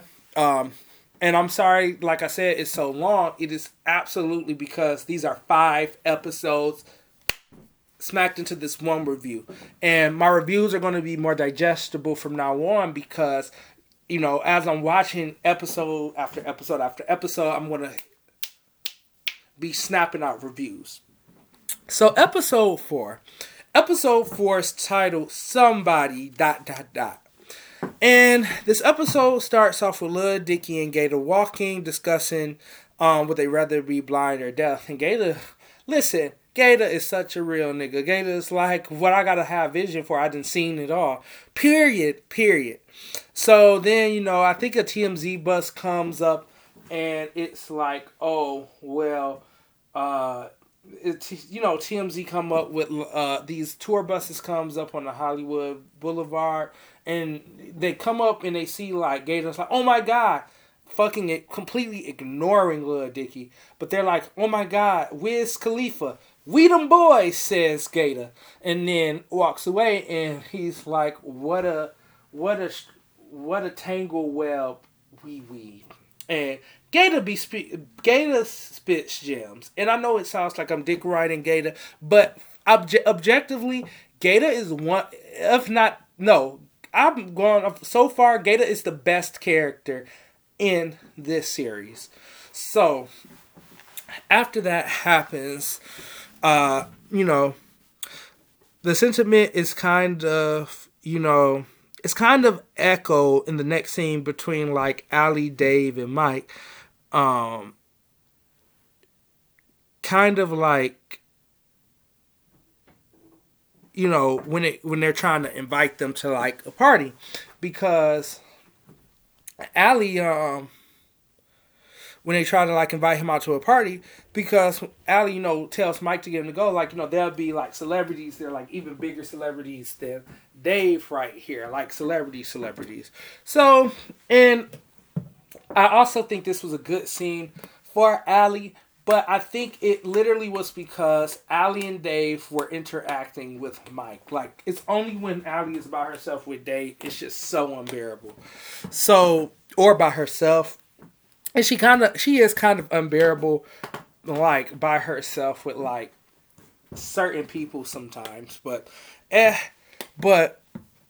yeah, so Mike agrees. And the next scene goes on and kind of shows like Gator, Emma, Els, Mike, Ali, and Dave entering the party. So Els and it goes back to Els and Mike, throwing shots at each other. It could be playful, but based off of what they showed us about how Els feels about Mike, I can kind of take this seriously. Like, they still don't really like each other. And Mike, Mike, that joke back to Els was just terrible. Like, I'm not even gonna say his joke, but when Els told him, so you really gonna talk to girls looking like you're bad at poker in that shirt, thought that was the funniest stuff I've ever seen, or ever heard. So it's like this art exhibit, and Gator talks to Emma. And Gator is like, oh, you did this, that's dope. And Emma's like, he's like, you got talent. And then Emma turns and is like, boy, I got Microsoft Word. Like, this is not talent. Which I thought it was funny and telling at the same time. Then it goes to Dave and Ali, and they go up to this art piece, which is a bouquet of flowers inside of a toaster. And I think this scene kind of is Dave speaking to himself in a way, and about his own art and what his kind of position is in the musical industry that is rap and hip hop. So Dave looks at it and it's like, and Ali once again is silent and boring as crap. So he's like, what's wrong? What's your thoughts about it? And Dave is like, I'd rather not say. And that's when he's like, art is meant for us to spark conversations about things. So then Dave is basically like, this is not art. And, it just seems like you just put a flower in a toaster and called it a day. And, he's like, well, what is art? And, he's like, And then he's like, so you're not, because the artist, Marcus. His name is Marcus. Marcus is like, so you're not a fan of coons. And then Dave thinks it's a derogatory name for which it is. Coon is a derogatory name for a black person, yes. However, this was the last name of the artist. And, he's like, it's not a black thing, which echoes like reverbs loudly back to Dave, where he should not think people don't enjoy his rap for the most part because he is white. Yes, that's some people, but no, it's not a white thing at all. So after that, it goes to a scene between Els and Gator, and Els is Els is telling Gator, because he sees Trippie Redd across the room, like, oh my god, like I really want to work with him. And then Gator's like, why don't you just go and introduce yourself to him? And then, like, Els is like, first of all, I'm smacked. Like, I'm high. Like, I'm not about to go out there and I'm high talking to a potential client. And then, second of all, what I look like, yo, you don't know me or even have contacts to me, but hit me up on the beat and I got you and stuff. So then Gator took it upon himself and was like, watch this. And then, of course, Els go over there because he doesn't want, he's in that nervous stage like, no, Gator. So Gator starts, conversation with Trippie Redd. And Trippie Redd really blows Gator off. Like, nah, bruh, I don't know you. I don't know her. And Els comes over, and, shoots his shot, and it actually goes in, and he's like, all right, let me get your info. So he gives his info to Trippie Redd or whatever. And, after Gator goes over there and break the ice. The next scene is Young Thug. It shows Emma and Young Thug, and I'm so sorry. I apologize. I know he is like a semi-relevant artist. I just don't, know who he is. For those of you who do, like, just, let me know who he is. Or, I am going to do research on who he actually was in the scene, but I really just don't know who he is. But anyways, Emma, Young Thug, and this artist is smoking weed on the couch at the art festival, or the showing, the gallery showing. So as they're doing this at the gallery, showing, Emma is very blunt with Young Thug and was like, whatever that was, that sucks. Like, it was a project. It was like, that sucks. You need to stop having yes man, like, let yes men around you, because that's not going to be good for you at the end. So then Dave comes over because Emma, like, signals him to come over, tells Young Thug he's a rapper. Young Thug is like, he's smoking weed. He passes it to Dave. Dave takes, like, not even a puff, like a mini puff. And as Young Thug is coughing, like, Dave kind of like just stops it. And because, he can get sick. Like, people can get sick, especially since it is present day. They weren't trying to, like, really, like, out loud talk about the coronavirus. But I feel, there are some direct correlations to the coronavirus and, like, who you can trust or whatever. So the very next, David's like, he starts becoming neurotic again, going through his neurotic episodes, and he's like, you know what, Young Thug, I really do appreciate you. However, you understand I am an artist, and you're an artist, and my voice is my gold mine. Like, I can't mess that up, can't fuck that up. So he leaves the scene, but then goes to the next day, which was Tuesday, and Dave has a very sore throat. But the next day, Mike is in the apartment, and he looks at Dave and he's like, Dave, can I have a word for you for a second? Dave's like, no, but then he just goes on and say, like, excuse me, let me backtrack right quick. So before, because Mike has the scene. So I'm going to be very honest with you guys. I did not really catch any of this until probably around, like, not only the third time I watched it, but after talking to, like, one of my really good friends. And he's like, hey, like, yeah, I feel like I kind of caught like some hints to his sexuality. Now, let me tell you the reason why I didn't caught it. Because when I saw the scene again, I was like, oh, this is very obvious. Maybe I was tired. It happens. It really does happen, which is why you shouldn't feel bad when you do reviews if you don't do anything, because it does happen. So Mike is at this party. He's trying to hit on a girl, and that doesn't work out too well, like, at all. He's still very serious. He's very meticulous. He's very stern. He's like, don't steal my idea. And that brand of Mike's comedy works amazingly for him. He's like, don't steal my idea, don't steal my idea. She's like, okay, I'm not fucking with you, goodbye. So then later on in the party, after, Dave and Elle situation happened, we see Mike again, and he's looking at his phone, standing around. So the thing specifically that he's looking at his phone, that he's looking up at his phone is Greg's oil change and at City Aquarium. It's in the city's aquarium. Now, this is the thing that slipped from me, like, for sure, because when I'm writing my reviews, like, I am watching it. Of course, I'm watching the gesticulation, but like, sometimes I'll write it after a commercial break, and then when the character starts talking, I'll come in. Well, this time I paid very close attention to what it is, and then I noticed that I've heard the term fish, like a fishbowl, or I've heard the term, like, I heard that term used. And then I've also, like, I've heard people say oil check, but I just never really knew what it was.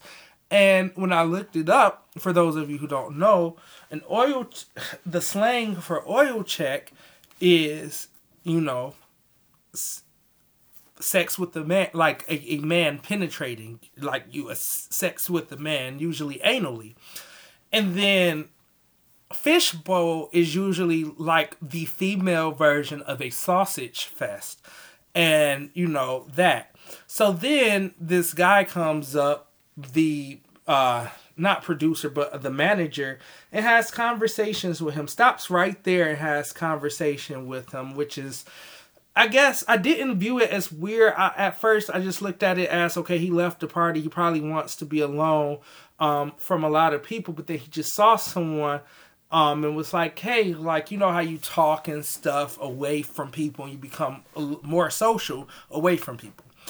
But if you pay attention, he purposefully stopped right there.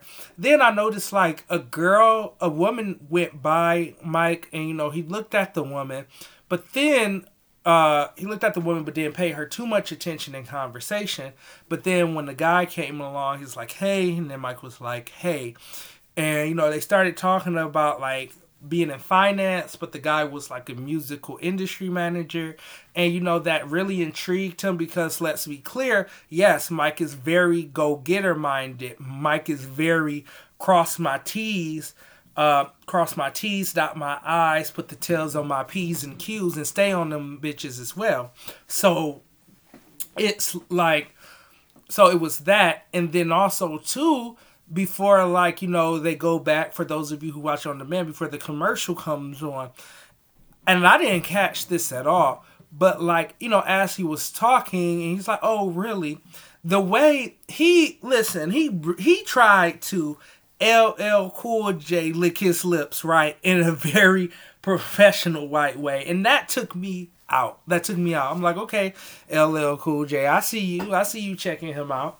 So, that could definitely allude to future episodes involving his sexuality, for sure. That's not the only thing, because when my friend told me about that, shouts out to you, Kyle, my friend Kyle, also, like, my great friend Kyle, like, but I'll get into that in one of my other podcasts. But yeah, so actually my brother Kyle, but yeah, so then, the next scene comes in, and he's like, no, I don't think you understand me, XYZ, about, like, the mechanics of it.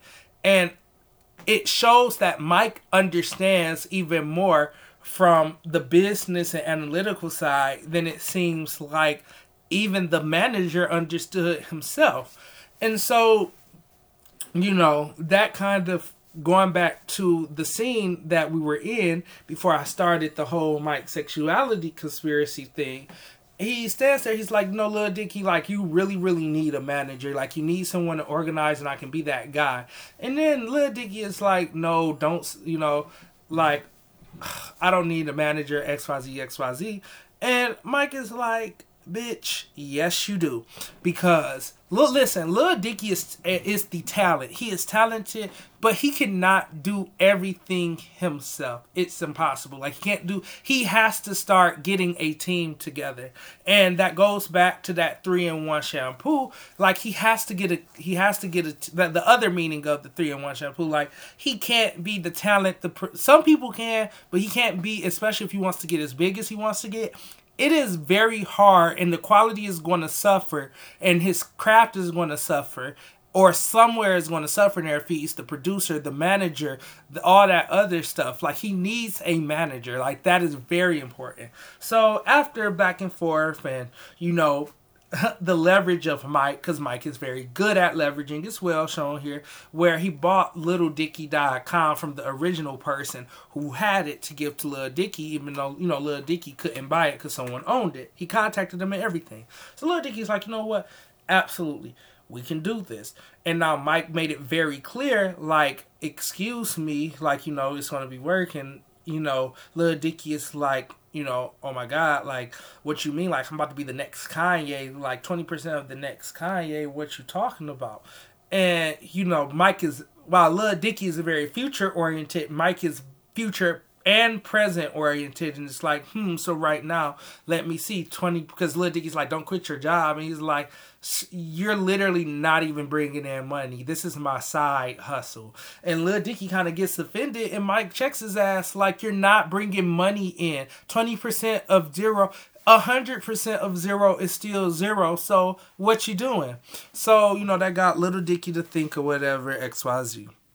Then, then after, that, and he's like the official, like, manager thing, Lil Dicky's like, I'm gonna get my people to send you all the stuff from, like, that you need from you. So now after Tuesday, it goes to Wednesday. And Wednesday, we see Mike talking on the phone with his people, like his actual people, like his mom and dad. He's talking on the phone with his dad. His dad's like, no, I'm about to send you his refunds. I'm about to send you his check. I'm just so happy that you are, like, in his life because, listen, Lil Dicky is spending all this money for takeout food. He's spending all this money on Uber, and he has a car. Like, what is he? He's terrible financially. Like, Lil Dicky is terrible financially. And that just reinforces it more that he needs a manager. Like, his own parents is like, I'm so happy that you get to manage this money. So that was a funny scene. And then after that scene, Els, it goes to Els working with Trippie Redd, because you remember he went to see Trippie Redd and stuff. So it goes to Els working with Trippie Redd, and Trippie Redd is like, nah, run that back. Nah, this. And we really finally see Els' vulnerability. And the thing about Els' vulnerability is that he plays it off so well, usually, that no one really knows it. Like, the audience knows it because of, like, what we see and how the area of the perception we're in compared to, like, where the other characters can either see him from or hear what he's saying or whatever. We learn that, yes, Els is a beast on beats, but Els, I'm not even going to say a beast. Els is, he is a beast. He's talented on the beat, but he lacks the technical knowledge when it comes to the vocabulary, what things mean, etc., that is necessary for working with higher clientele. And, he's able to fake it until he makes it because he finally finds out what Trippie Redd wants and it works for him. But that could have been real nasty and real devastating for his career, because if that would have went wrong with Trippie Redd, people in the industry talk. people in the industry fucking gossip all the time. People in the industry blackball people and artists and producers. So if he would have fucked up Trippie Redd and because Trippie Redd was about to take that stuff off and leave, but if he would have done that, oh yeah, like that would have been the end of L's career until either Little Dicky blew up or he actually started to learn the technical terms, and that would have been a very difficult uphill battle for him to get any more clients, because a lot of you guys also, and this, I need for all of my like musically inclined people, I need you guys to really listen to this, okay? Yes, you can have the talent, but it's extremely important to know the techniques, the technical skills, the logical technical skills behind it. And it's funny because it's also like kind of like mirroring like Mike, because Mike doesn't know shit about the music industry. But he knows business. However, that is also important. You're going to have to know the business side of the musical industry, which involves the technical skills and the musical industry itself. So that was very clever of the writers, and I really appreciate them for that. So you guys get a high five for that. And you guys get a high five for adding a lot more depth to L's. And when you watch this, you're going to think about some of the scenes in the previous episodes and be like, oh yeah, maybe maybe Els is lying. Maybe Els just don't know what they're talking about. So, shout outs to you. Kudos to you, writers. Okay. So, then, the next scene opens up, and, you know, Dave tells Els about, you know, oh, excuse me. You know, Dave, I'm just trying to keep up for a minute because I want to make sure that I'm not missing anything. Oh, duh, I can't believe I even missed this. So, before the scene of even Elle starts to work with Trippie Redd, Dave tells Els and Gator the news of Mike being hired as his manager. Listen, Taco is like Mike, like white bread Mike, like mayonnaise white. Bitch, what does he know about managing? And then not only that, Mike's personality has the consistency of like sandpaper fused with razor blades. Like, what were you thinking? And then, you know, Gator's point was the opposite of that and was like, nah, Dave, that was actually really smart because you need to, like, for the people like around you, you need to keep the grass cut. You need to have people you trust, especially when you first start off, so that there's not any connivers or thieves or anything like that, or people to sabotage you, because that does happen as well. And you know, that was a lot on Dave's mind. You know, XYZ. He thought of, you know, he was thinking about that, but you know, I think Dave definitely pushed for more of the Gator side. So then, you know, after the Els and Trippie Redd situation, Dave and Mike finally have like their first, like, not falling out, but like kind of, you know, bumping heads. So, you know, it's still, you know, Wednesday night when Mike is like, you know, he's watching TV, and, you know, Dave comes in and was like, oh, you know, I need you to work right now. And I'm not even going to say this is Dave. I'm going to say this is Lil Dicky because, listen, you got 3 times to act like, and I'm helping you for free. I am helping you for free right now with the knowledge that you don't have. Like, you got 3 more, like, not even 3 more times because that's that Kevin Hart dumbass wife shit. But you got, like, another time to, like, yell at me or anything, and then I'm out the door. Because I'm not having that, especially for Dave just to be the talent and not have any of the technical skills and or any of the social skills to actually make that. Yeah, you can just suffer on yourself, but Mike cares a lot about Dave and continue to help him. So, against her argument, Dave, quote unquote, fires him or whatever. Then the next day, Mike comes in and like, listen, Dave, you need to get off your ass and actually do something because you're not going to sit like, where's this new music at? Like, in order for it to be new music, like XYZ, and you know, he was like, well, you know, Gator thinks Gator thinks that this is all part of the process to understand. And then Mike is like, yeah, bitch, Gator asked me, are rhinoceroses like the animals real? And that was so funny.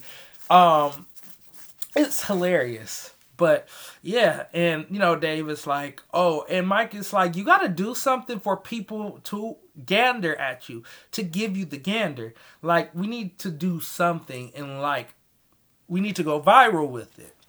So what ends up happening in the next scene, we see Dave in the library, and you know, he's in the masks.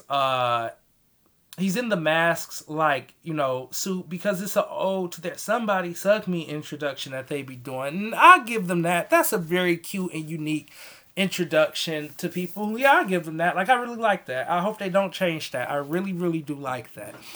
But they made it into like a viral video, like a viral meme.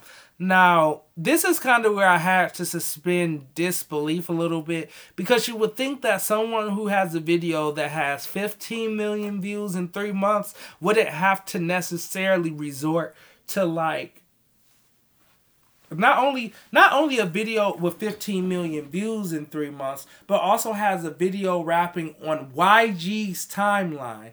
You know what I'm saying? On his Instagram time. It's kind of hard. It was kind of hard for me to believe that he has to revert back to doing viral stunts to get like people to know his name.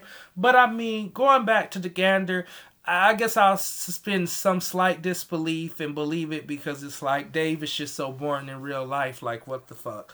But anyways, so, you know, he does the Somebody Suck Me type thing, like in the library, and it goes viral. It goes viral as a challenge, as a dumbass challenge that goes viral. And it gets 40 million views, like 40 million. And it's everywhere. People are doing it everywhere. People are parodying it. Like, even, I think they had, like, someone from, like, the gaming community. Like, I think it was Ninja that was actually on there, but I'm really, really not sure. But it looks like Ninja. I think Ninja was even saying, like, somebody suck me and stuff like that. And then the parents were the last people to see it, and they were just like, oh, Dave's on the interwebs, even though your son is a whole ass rapper with a video on the internet. But whatever, parents, because I love you. You're like the best part of the show sometimes. And then they literally looked at it, did not understand it. And I think that is like, they were playing the smarter roles of it, and was like, this shit has 40 million views. 40 million. It has twice plus 10 million. It literally has 2.66 times the number of views that Dave's video got in the 3 months that it was out. And this was even less than that. So then what ended up happening basically is like, yeah, then what basically happens is that, you know, this now, because now it goes back to Monday. So I'm just going to assume like maybe it was only 3 days or 2 days or whatever, maybe 4, I'm not sure. But I'm just going to assume that it was like anywhere between like 2 to 3 days. I think that's more reasonable. Since it's been out. And then the TMZ bus comes back again. And this is telling for both characters, for both Mike and Dave, because Mike and Dave are walking together. And the TMZ bus comes along, and, you know, they're like, oh my God, that's the Somebody Suck Me guy. Oh my God, that's the Somebody Suck Me guy. Do it, do it, do it. And then, you know, when he was like, when they first said, oh, it's the Somebody Suck Me guy, the woman said it. She's like, well, yeah, I am, but I'm actually a rapper. I'm actually a rapper. And then she completely ignores that. It's like, do somebody suck me. And then Little Dicky had like a introspective moment and was like, I don't want to. And it wasn't like so dramatic, like, but it was like, I don't want to. I don't want to do it. And then someone else literally looks. This was the funniest episode by far so far. Someone looks at the man and was like, aren't you the gay redheaded man from Modern Family? And he's like, yes. And that's also revealing, because that also goes along with, you know, the theme of maybe Not, yeah, because it's not directly stated, but maybe he does like men. Maybe he likes men as well. And then I thought back to when he emulated an ejaculation scene on Dave's hair and back with the bottle. Like, maybe that wasn't just a friend thing. And like, once again, big ups to Kyle from when we were talking about this. And he brought this to my attention when I was telling him, like, big up to him. Because I'm like, maybe.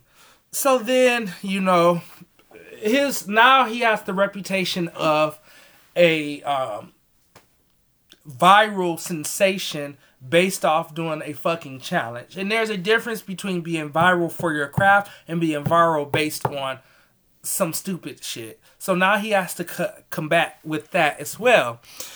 Thank you guys from who all made it this far. Thank you guys if you had to, stop for a minute and come back to this or come back or just take it in pieces. I still thank you guys for listening to it because we are on the last episode, the most recent episode. So the most recent episode that came out is called Hype Man. So it starts off with basically Dave and Gator in the store. They're shopping for a jacket. Dave being like Dave, neuroticism comes out like once again, and Gator is just like, you know what? Like, you look dope. You gotta have that gander. Let me ask these guys. And he asked these group of, black men. It was 3 black men. And, he's like, oh, yeah, he's like, Dave, Dave, like, he's the rapper and stuff. And they're like, no, I don't know him. And then it once again, kind of kills Dave's self-esteem. But Gator was like, no, he was the one on, like, rapper YG. He about to have, like, a song with, like, YG and stuff. And they like, oh, shit, for real, homie? All right, my nigga, let's get a photo. So then they get a photo with Dave. And, like, Dave is in the photo with Crips. Yes, actual Crips, like the gang Crips. And he does his little dicky sign, and it's like very, very close to like, the Crip sign, which I took as like, oh, maybe this is also like, this is a commentary about Lil Dicky ignorance getting him in trouble. And then maybe it's also a double meaning about like cultural appropriation, because he used the Crip sign as the Lil Dicky sign. And then when he gets back to Gator, he's like, I throwing up a Crip sign all along. He's like, nah, but like high key it looks the same. So that's something that I'm waiting for it to come back like full circle. So basically he's trying to get ready and stuff because he has a song with Meek Mills. And actually, instead of YG, I'm thinking back on that. I wrote it down. I think it actually was the song with Meek Mills. He brought it like he's about to have like open up. He's about to open up for Meek Mills. That's what it is. I'm sorry, I'm looking at my notes, but I also want to come to the train of thought where this. And I know it doesn't sound like it, but I promise you I've been practicing. This is a lot harder than it seems, but I digress. And for anyone who wants to do this, definitely. So, they take a picture, XYZ, what the fuck ever. So, then the next scene, the crew, they're at a concert and Dave is doing research. Once again, I don't really know the artist of the concert, but it seemed like he was famous because there was really no introduction. I was kind of, instead of like being so research heavy, I wanted to make sure the main things that I have to be researched should have been researched, but I am going to the main things I wanted to research have been researched, but I am going to do a lot more research when I'm able to do like one episode at a time, because I do want to keep this short as possible as I can, because we're already at the 2-hour mark, but this is the episode that really will bring you in. So the boy comes up to the people and they're like, oh my God, like somebody suck me. Like, oh my God, can you say it? Say somebody suck me. And then Dave shoots it back at him like, there you go. And then, he walks away and then the man fucking groupie asked of like, oh well, are you guys hanging? And then Gator's like, nah, we good. So then Emma makes this thing where it says, somebody killed me. And I'm gonna let you know, I'm gonna be real fucking pissed if this is like uh um a symbolism or forewarning of her demise, because I really have enjoyed Emma's minimalism. Like, she is giving me, it's minimalism, but it's very powerful minimalism. She is giving me Jane. She is giving me Jane from Daria.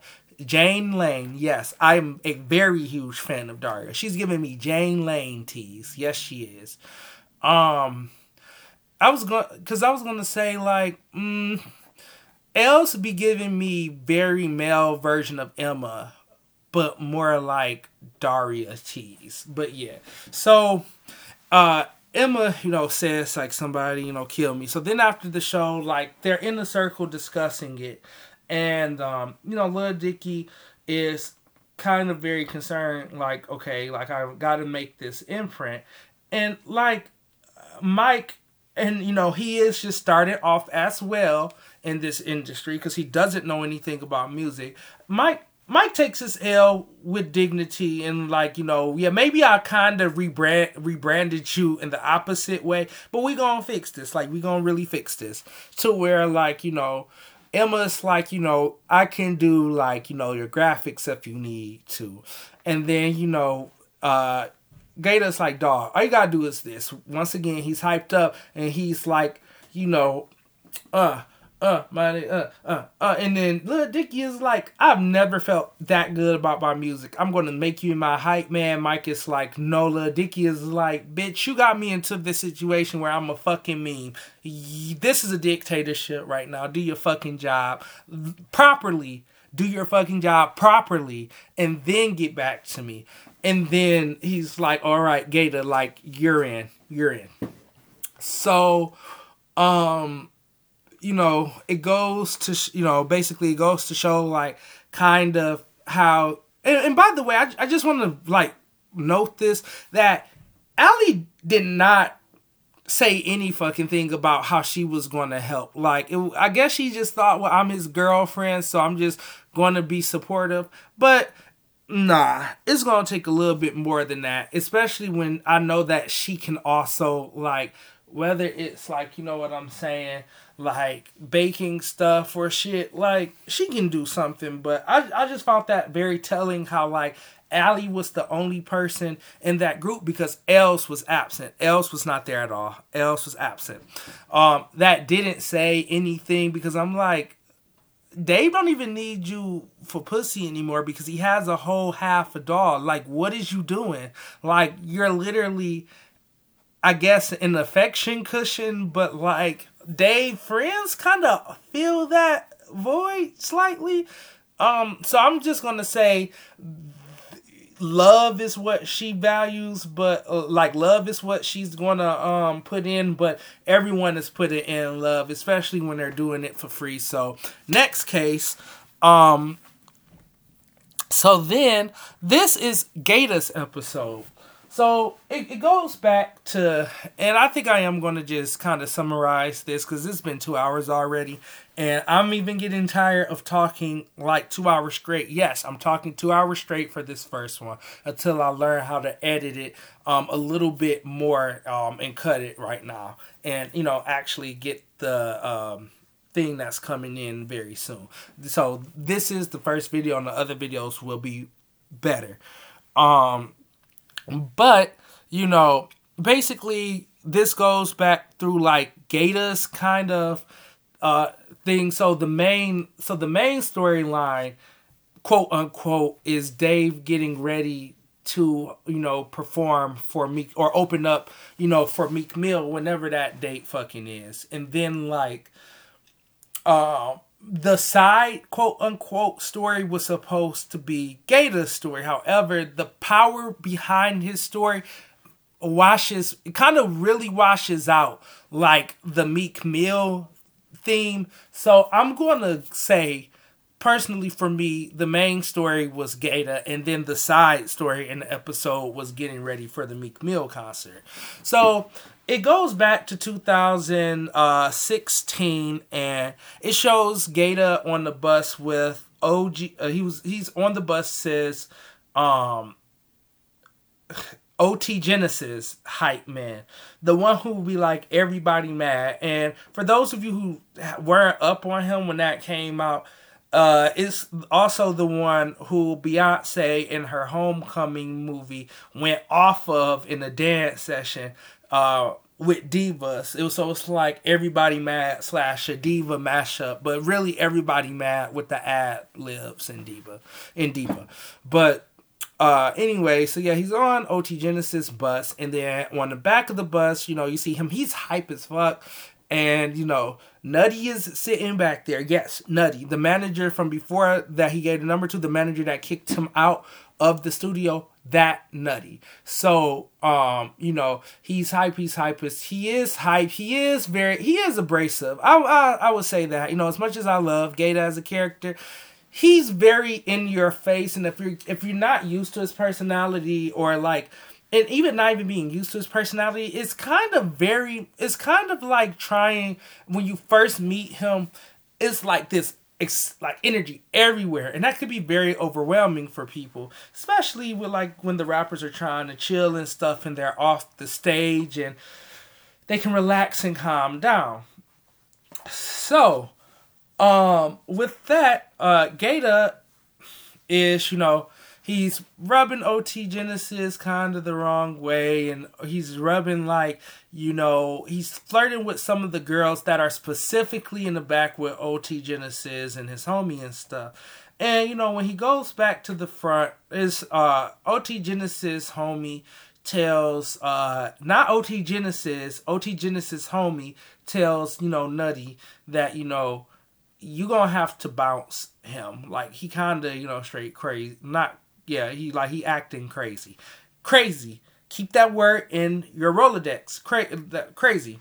And, Nutty's not trying to lose his job. And Nutty did tell, him he needs to calm down and stuff, but he was super hype and stuff. And ends up, and I will like really, really tell you guys right now, I cried through this episode, and I'm not trying to cry on this podcast, but like if you hear my voice break, it's because this episode really touched on something. So, as he's getting kicked out, like the woeful in his voice as he's getting kicked off the bus, he's telling him, not telling him, but he says like, okay, like one more chance, bro, please. But he still gets kicked off the bus. So then, like, it goes back to the scene with Dave and Emma, and they're discussing the graphics, and Emma I don't care if Emma's like, oh, I had her word or stuff. Emma is talented, but I think she also recognizes that it takes more than talent, and it does take like the technical skills, and she has the technical skills too. But I also think she just does her own thing. Like, she doesn't really care. Like, she does what feels good to her. Which is why, like, she doesn't have to, this, like other people really do. So she's doing the graphic, and Dave does make some good points. She's like, oh, well, these graphics, I thought the graphics was lit from my perspective. But with respect to Dave's perspective, he's already fighting an uphill battle with already, like, he's a meme. He's already fighting that uphill battle. On top of, he's a white satirical rapper, because let's be very transparent about this. There are white rappers like Eminem, like, and it just goes back to the G-Eazy thing.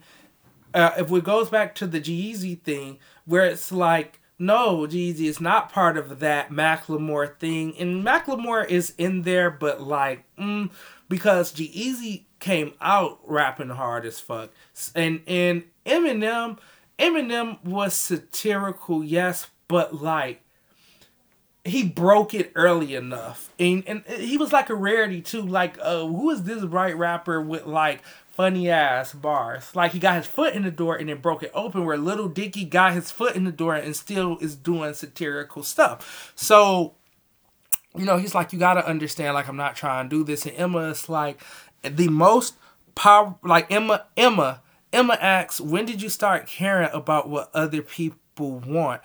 In which he responds like, now, like, especially when, I have to open up for Meek Mills, and I know that Meek Mill's audience, whether it's, black, white, Meek Mill's audience usually are fans of the things in the same genre as Meek Mill. So, he he becomes sad, that sad guilty face, and it breaks down Emma Wall, and Emma is like, I'm gonna do one more for you. She ain't saying it like that, but she's like, I'll do one more for you. Just because I'm understanding. I'm not so rigid as my personality lets me on to be like, I'll do one more for you. I got you. And she's doing this for free, nada, zilch, nothing, dust, free. And yeah, so that was a whole thing. So then it goes from there to Dave is in the studio with Gator, Els, and Mike, and they're doing practice runs of My Dick Sucks, and Dave and Gator are on the quote unquote stage, and Gator's the hype man and stuff, and he's super hype. And through this scene, you see like he's hyper hype. So basically, Dave stops the music because his neurotic side starts to come out once again, and then like Gator's like, "What the fuck?" and like, put that music back on.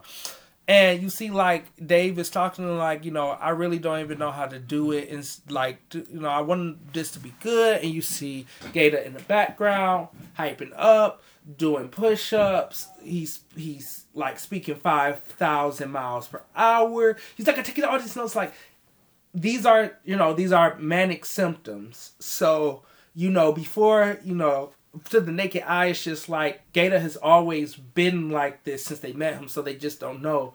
And Mike is like, Gator, like, you need to calm down. And with that, I think it kind of snapped something back in Gator, and Gator's like, oh shit, like, I'm sorry, all right, like, I'm just gonna go get some water or whatever. And then Mike bitch ass look at Lil Dicky and be like, this is your fault. And I'm just like, here you go again with, like, the traits that make me fucking dislike some of your character. And that's good, because characters can't have just traits that everyone just like, because then it's not realistic, but, So then, it goes back to another flashback. I think this time was in 2017, where, him and his mom, they're out there shopping, and Gator just got done buying like shoes, and it's like, okay, what about this and stuff. So the same man from the scene where he ran up on Gator and Mike at the store from Dave's first, or not Dave's first, from Hypospadias, is also the and Hypospadias is also the same guy who was in the flashback and was basically like, give me my money, like once again, like the money thing. And though he doesn't like understand what the money, we don't know exactly what the money thing is about yet. He's like, all right, come on, I'll take this back. And he took it back, and then like the cashier's like, we need like a reason for it. He's like, cause he a bitch ass nigga, just like that. And you can see like the hurt, like that saw Gator's face. And he was like, I'm gonna remember that. Like, that's literally what he said. Like, I'm gonna remember that. And then after that happened, because that's a very traumatic, embarrassing experience, he snaps, like he goes off, he becomes manic, like, all of this, all of this and stuff, and he's like, no, fuck that, like this is this, and then his mom is like, his mom's trying to get him to calm down, and she's trying to do like that motherly thing, like, calm down, you're acting a little crazy right now, crazy, and that's when he really snapped, like, are you my mom calling me crazy? Like, he takes the $13 laptop out his book bag, smashes it. He takes the jacket his mom bought him off, and it does scare her. It shakes her because he's off the rails. The cashier calls security. They take him. They escort him out. And the very next scene, we see Gator tied up in a psych ward, and with him being tied up in a psych ward,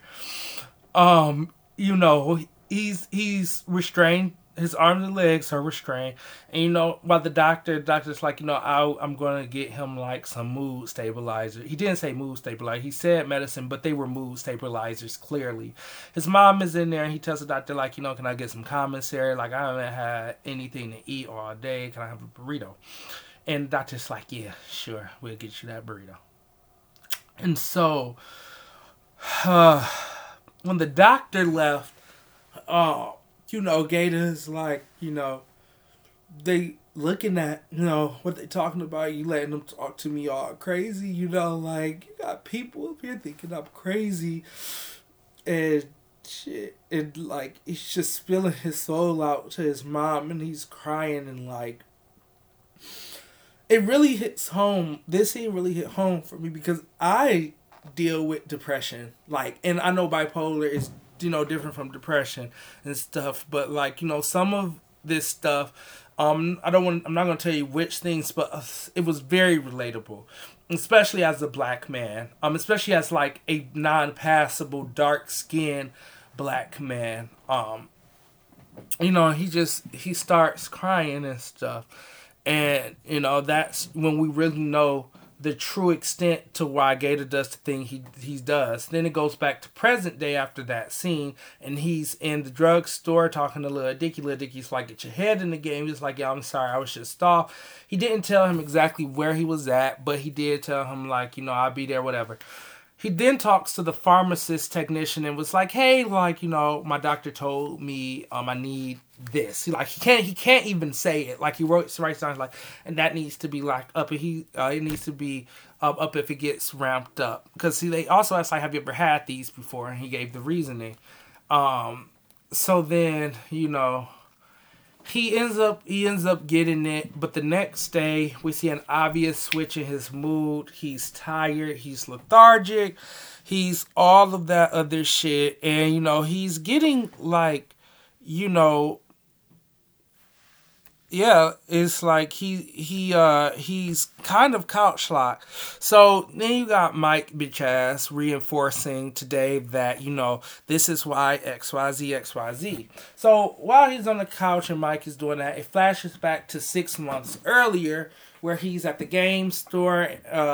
He's at Game Force. He works at Game Force, but I think he's like in the technology side of it, because I think he was like fixing like some sites or whatever, some technology and stuff, which goes back to his ability to fix like technology and stuff, even though, it did say he worked at Best Buy, but I'm going to say Game Force was that. So, he's working at Game Force, but the person recognizes him, and we also get to see his name. For those of you guys who just let that slip by, his name is Devontae. His mom probably said it, but he's not Gator in these moments. He is Devontae. When he was breaking out, like, that's Devontae. And they recognize him as like Bino. It's like, oh, I'm Bino. I used to basically be a plug for XYZ. And he was telling him, like, Nutty said that like he went crazy, and you see how that affects him. But of course, Gator's like, no, I'm not gonna let him know that's true. He's like, no, I just been chilling. He's like, no, but you should, like, because he tells him, he's like, yeah, Nutty, he's like, with YG now. Like he's YG's manager. They like linking up. Like they're about to like be in the studio blasting. He was like, word. He was like, all right, tag me in. Like link me up. And you can tell like Pino was very uncomfortable giving him that because I think he really, which he did, but I think he kind of believed that he really did go crazy, which he did.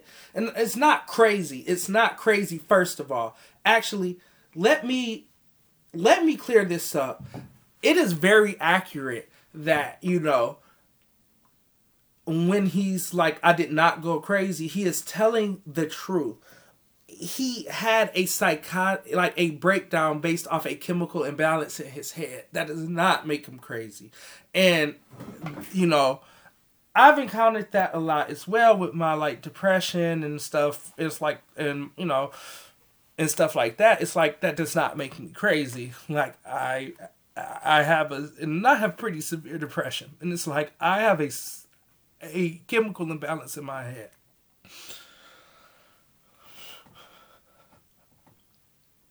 And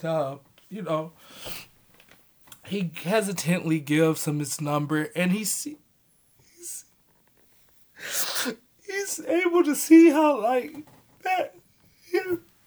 He's able to see how like it affects his reputation. He's able to see how having a mental illness affects his reputation, and that is so true, so true. So this is the time, one of the only times where Dave and not one of the only time, but the only time where Dave and Gator bump heads. And I do feel like part of that is Mike getting into Dave's head. And he's tired and he's still, Gator's out of it, like they're trying to perform, and Gator's just drowsy, he's not hype and stuff. And as Lil Dicky is like, get your head, like basically ripping into him, all of these like flashbacks are coming to him in his head, and he's like, I'm fucking bipolar, and he's able to say it. He's able to say it.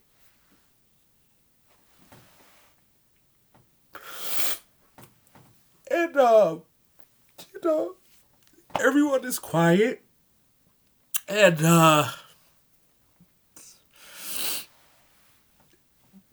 it goes back to Mike, and Mike is like, have you, and Mike, I respect Mike from this point, because listen, he was like, have you been diagnosed or anything? And Gator was like, the whole nine. And that is a very important part, because I hate not y'all, but I hate people who go around like, I'm bipolar, I'm this, I'm that. Oh, like, ha ha ha, I act like this, I gotta be bipolar. No, like, these are actual serious mental illness issues. And, Gator explains to him, like, yeah, like, I have. Like, I have been, checked out and stuff like that, and XYZ and stuff like that. And he takes, like, all these pills a night. And he explains to them, like, what ended up happening was, and I for those of us who had mental illness, like, we already know what happened. He was like, I think I just bumped up my prescription, and when that happened, it drained me, and I think that messed me up until my body gets used to, these prescriptions that I have. And, Els is, he's open listening to him, but he's doing that, like, it's true to his character. He's in the background, and, you can see he has, like, some empathy for him. And you can see Mike starts to soften up around him, and then Gator just breaks down into this whole thing of, like, I never want you to think, like, I love you guys. Like, I never want you to think, like, I'm just here, like, trying to, like, fuck shit up. It's like, it's like Lil Dicky, like, I appreciate it. That's what he started bringing up. Like, I appreciate you because you rap about, like, your little dick and, like, whatever's happening. And, it's like, Mike, you, like, wash his back without, like, any problems and stuff. And, like, Els, because he does not know Els, deep secret. He's like, you walk around cool and shit and still know like all the lingo, which is like you like a Oreo basically, but you still know like all the lingo and stuff. And he's like, I'm bipolar. He's like, I feel at home with you. I feel at home with you guys, and that is a really you guys for those of you who have never like known someone or like going through mental illness, that is the best thing that a person with that, of course it's a relief from the illness and the symptoms, but enduring it, that's the best thing a person. That was like one of the biggest compliments he gave everyone in the room. And he explained it, plainly. And he didn't explain it in the way that it was used as a weapon, but explaining like, sometimes I'm lazy, like sometimes I'm crazy, and then sometimes I'm lazy, about, the ups and downs of it. And, it is, not ends, but, Dave gives him a hug, and, he might jokes like, joking, and we see like that get rectified. And it was a really sweet moment between male friends. It was a really, really sweet moment between male friends. And the last scene was an absolute masterpiece because it shows Gator 6 months earlier, along with working at like, Game Force. He comes in and he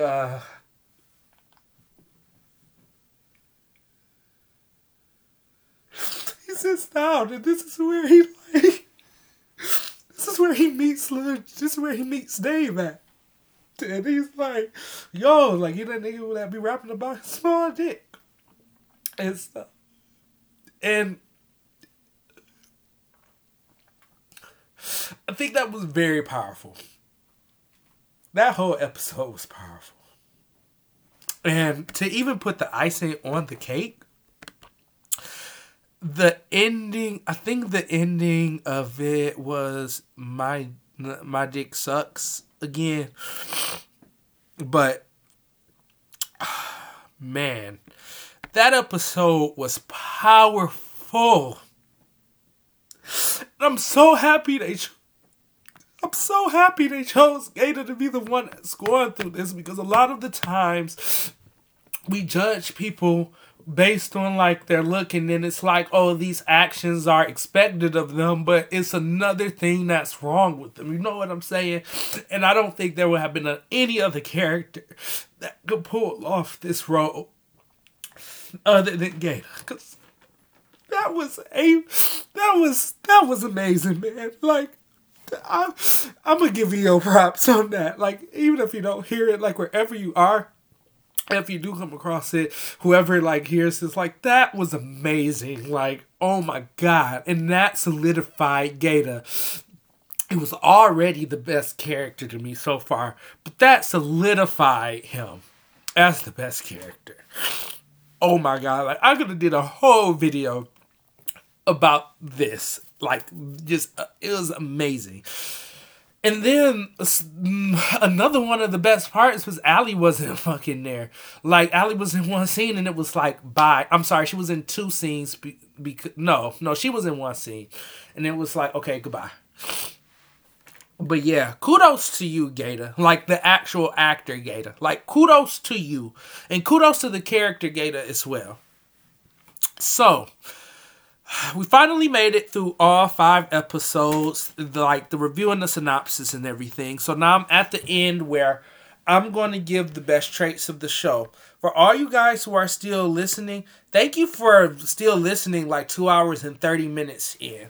And like I said, this will never happen again. Like, this will never, ever happen again, because I'm going to be able to actually sit down, watch an episode of the show, bam.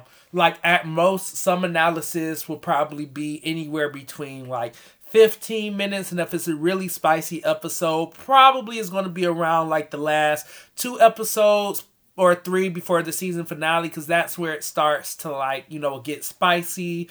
So, those will probably be the more lengthy ones. But it won't even be touching 2 hours and 30 minutes. Now, getting back to the review, because we're almost at the end, and I'm just going to give the best traits that I thought that the show does well. I think the show does an extremely good job as a comedy while staying true, like, to who the world knows as Little Dicky. So, like, they're not, or the character's brand of comedy. For most of the characters, and I guess I'll combine those two. And for most of the characters, the comedy feel natural. It feels natural, and I'm not even gonna get into that because we all know there are some shows where the comedy just falls hyper flat, and like it falls hyper flat without without that being the intention of it. So that's a very good job.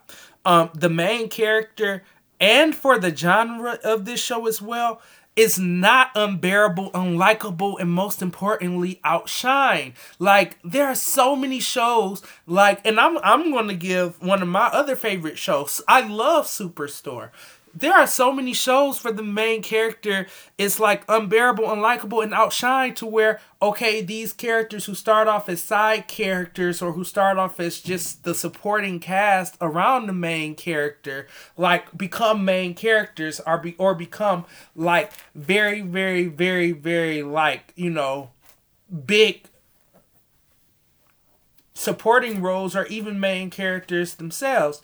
And because for my Superstore fans, if you know Superstore, Jonah was Jonah was supposed to be the absolute main character of Superstore, and it was supposed to follow Jonah. And I'm not trying to spoil it, but shit, it's been out for like some years now, the first season. So if you didn't catch up, that's on you. But I still would recommend you watch Superstore.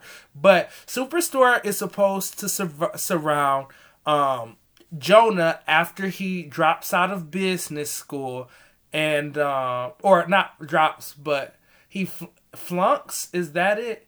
Does he flunk out? Does he drop out? I think he drops out. But when he drops out of business school, and he has to go work at like a retail job, and just to make ends meet, and all this other stuff takes place as well. And then it's supposed to be his interactions with the characters on there. While Jonah is like one of my favorite male characters, like not of all time, but when it comes to like that genre, Jonah can be very unbearable, extremely unbearable, to the point where it negatively affects viewers and the watch rate. And as you see, what did they do? All right, Jonah, bye. Like, there are some like episodes that will like maybe surround around you if like Amy is attached to you, but other than that, you see, first of all, Sandra, oh yeah, Sandra, absolutely. Carol, yes. Like Nico Santos, who plays Mateo, boy, exactly.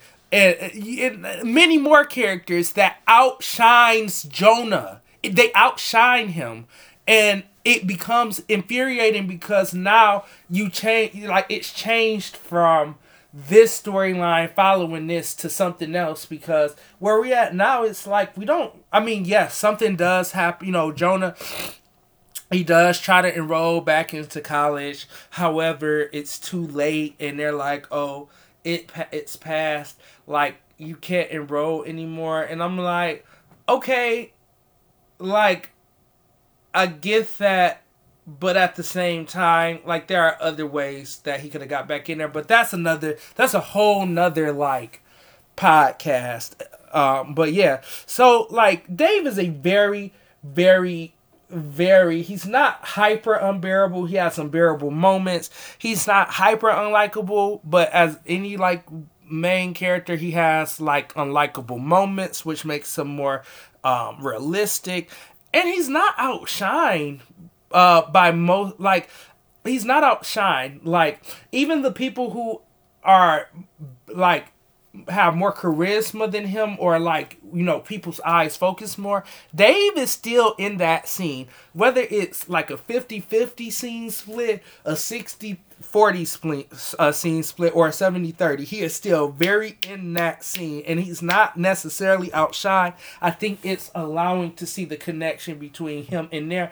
And for you Superstore fans, don't play that shit, because no, Jonah, no. Jonah, he has funny moments and stuff when it's bouncing off of other characters, because they can be funny by himself. No. Bitch, Jonah and Dave are not the same in that aspect, and I'm going to leave it at that. The last thing that they do a really good job with is the vulnerabilities of the main characters, and they can show it without being so obvious, because a lot of the times, like, if it's too obvious, it becomes like a Tyler Perry melodrama. And it's like, if I wanted to see melodrama, I would just see all of Tyler Perry's filmography. Damn. Like, and it just does a really good job with that. And the last thing is what I would like to see improved for the future. So, what I would like to see improved for the future are some things I would like to see in the future, because it's not just improve. I definitely think that some of the characters, they're going to either be expounded on, or they can just fucking leave. And these characters in particular that I'm speaking about are Emma, Mike, and Allie. And like I said, Emma is an amazing character. We're learning a lot about her so far. Just from even the minimal things that she does. And I think that itself is powerful, that she can be a minimalist when it comes to her lines and her acting and how she expresses things, and be powerful at the same time when she needs to be. Mike plays a crucial role, and if they're doing what I think they're going to do, I think Mike's death is going to expand so big, like so huge. And I think with Mike, it's just a waiting game. Because unlike Emma, I think Emma is going to stay because Emma is Allie's connect. It's Allie's character. So I think like Emma could stay you know what I'm saying? Like more of like a minor character coming up, like a bad bitch, like bad bitch Jane Lane. Like it'll be more so that type of character, right? But I don't think that she's necessarily going to be this big main character. Like, yeah, being in scenes, being in a lot of scenes doesn't make you necessarily a main character, because she doesn't really have lines, and we really don't know that much about her. And then Allie is just she's just been so fucking bad, so far. She's just been terrible so far. Oh my God, she's just been bad. And either they're going to have to improve her, or they can just cut her. Because as of right now, she's giving me very, she's giving me a combination of very, very untrained actress, and just having to, on top of being untrained, having to play a character that's not necessarily fascinating if you don't have the right person. And I think that's what that is. And now, like I've said before, I personally think she is well written in concept for being the mate of Little Dicky and who Little Dicky would go for.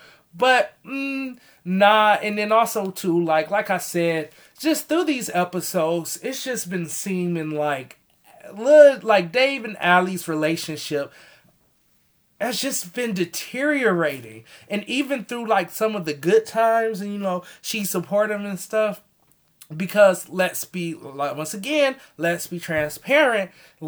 We know a lot of these relationships, when they start, the degradation, when they start the degradation, there it is, or they start becoming degraded, there are still a lot of good times. It's not like an automatic for most of the time. Oh, okay,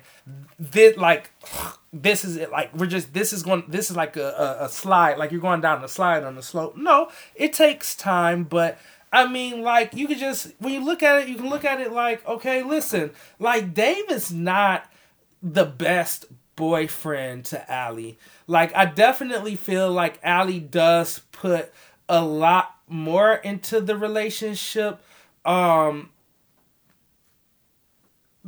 Dave when it comes to, just understanding and stuff. And like, yes, there's going to be usually one partner who is more understanding than the other, but like, there's intensities and tears to it. And like, Allie is like in outer space and caring, while Dave is just like not even getting out his chair. So I mean, except for that one time where he's like, "I'll eat your ass," but that, it had to take a whole episode for like Dave to break down, and just not even break down, but even to consider it. So I'm not even I'm not giving that to him. Fuck y'all if y'all have an issue with it, because Allie, to me, is, it's my opinion. Nah. Allie, I need to see him. I need to see more, and I've been looking at like upcoming episodes as well. And there's an episode that's upcoming, I think, in either 2 to 3 more episodes, called Allie's Toast, and I really hope that gives more dimension to her as a character. And I really hope these episodes before that give her more dimension as a character, because she about to be like going from 2D to 1D. Like, she's not a three-dimensional character, and she's hanging by a thread being a very two-dimensional character too. She about to fall into that one-dimensional character. So, no. Also, like, the season premiere needs to be longer. If they're gonna try to like put all that stuff into the season premiere, it just needs to be longer, because like I said, like, I get that, you know what I'm saying, I get like they want it to put as much as possible so they can get the show going, but either the watchers are gonna have to get over that to get a better show, or I don't know, because yes, an issue is sometimes shows take too long to get to it, but this kind of shows what happens when the series premiere, not the season, the series premiere is only like 30 minutes. Because listen, this is only 30 minutes because listen, how they did it was the series premiere, they released 2 episodes where it was, the Dave's one and that. So no. And then the last thing is, like, I feel like for later seasons, it is okay to, like, I think the pacing is good. Don't get me wrong. I think the pacing is good, but it is okay for those moments, or, those things that happen in like an episode before, for it to be paced a little bit, like, more slowly. Like, it is okay, like, not everything has to be such rapid fire like this, because sometimes if you're not like, necessarily like critical, like when it comes to like analyzing stuff and things like that, you miss a lot of it, not because you weren't paying attention, but because it's overload. It's sensory overload from it. And like, though the first episode only had like one main plot point of the YG and stuff, like, you gotta take into consideration, in the series premiere, it's setting the stage up for the rest of the series. It's introducing characters, it's introducing problems, etc., etc. So I think that is something to jot down just for future seasons. Not this season necessarily, unless, it starts to become a big issue, because that does not make or break anything for me right now in terms of pacing. But just when you just pace it, you can pace it more slowly in the later seasons with things that need to take time to be absorbed. So, yeah, this has been my episode 1 through 5 review on Dave. Hope you guys enjoyed it. Remember to watch it on FXX Wednesdays at 10 p.m. because when it initially started, they were broadcasting it was going to take a Thursday slot, but they changed it to Wednesday at 10 p.m. Also, like I said before, this will be the only video that I'll be combining the episodes because this took a lot out of me, honestly. It really did, and I know it took a lot out of my listeners because we're about to hit the 2-hour 45-minute mark, so, I'll be doing it episode by episode, and I think it would be a lot easier to digest in one sitting without having to pause, get up, pee, eat lunch, go, do the things that you're able to do now. So, yeah.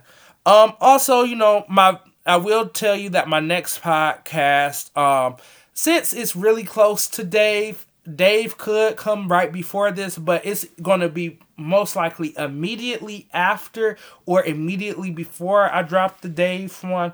My next podcast, I'm going to start my fraternity podcast, which I'm going to go through, my experiences. And, for this particular podcast, not only is it going to serve as a journal from my experiences, but I just want to also let you guys know if you either understand the fraternity process, thinking about it, want to know some more information about it, maybe for some other people. I'm going to give all that while providing stories, that go with the concepts. And also, it also is going to function as a way for me to actually kind of figure out if it was worth it in the end, because that's been something that's been very heavy on my mind since I graduated.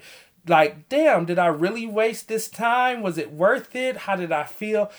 So I'm going to be putting in a lot of examples from and I'm going to tell you guys, my experience. I know everybody will be like, it's a trip. No, I really felt like I was in a cartoon, being in the fraternity I was in. I really, really did. Or a reality TV show, better yet. And yes, I know a lot of fraternities feel that way, but man, the ghetto. So, yeah, when I return, that's going to be it. Once again, thank you so much. I love you guys, for all of you guys who've been supporting me, spread the word, and, once again, meditate and elevate. Love you really much. Stay safe. See ya.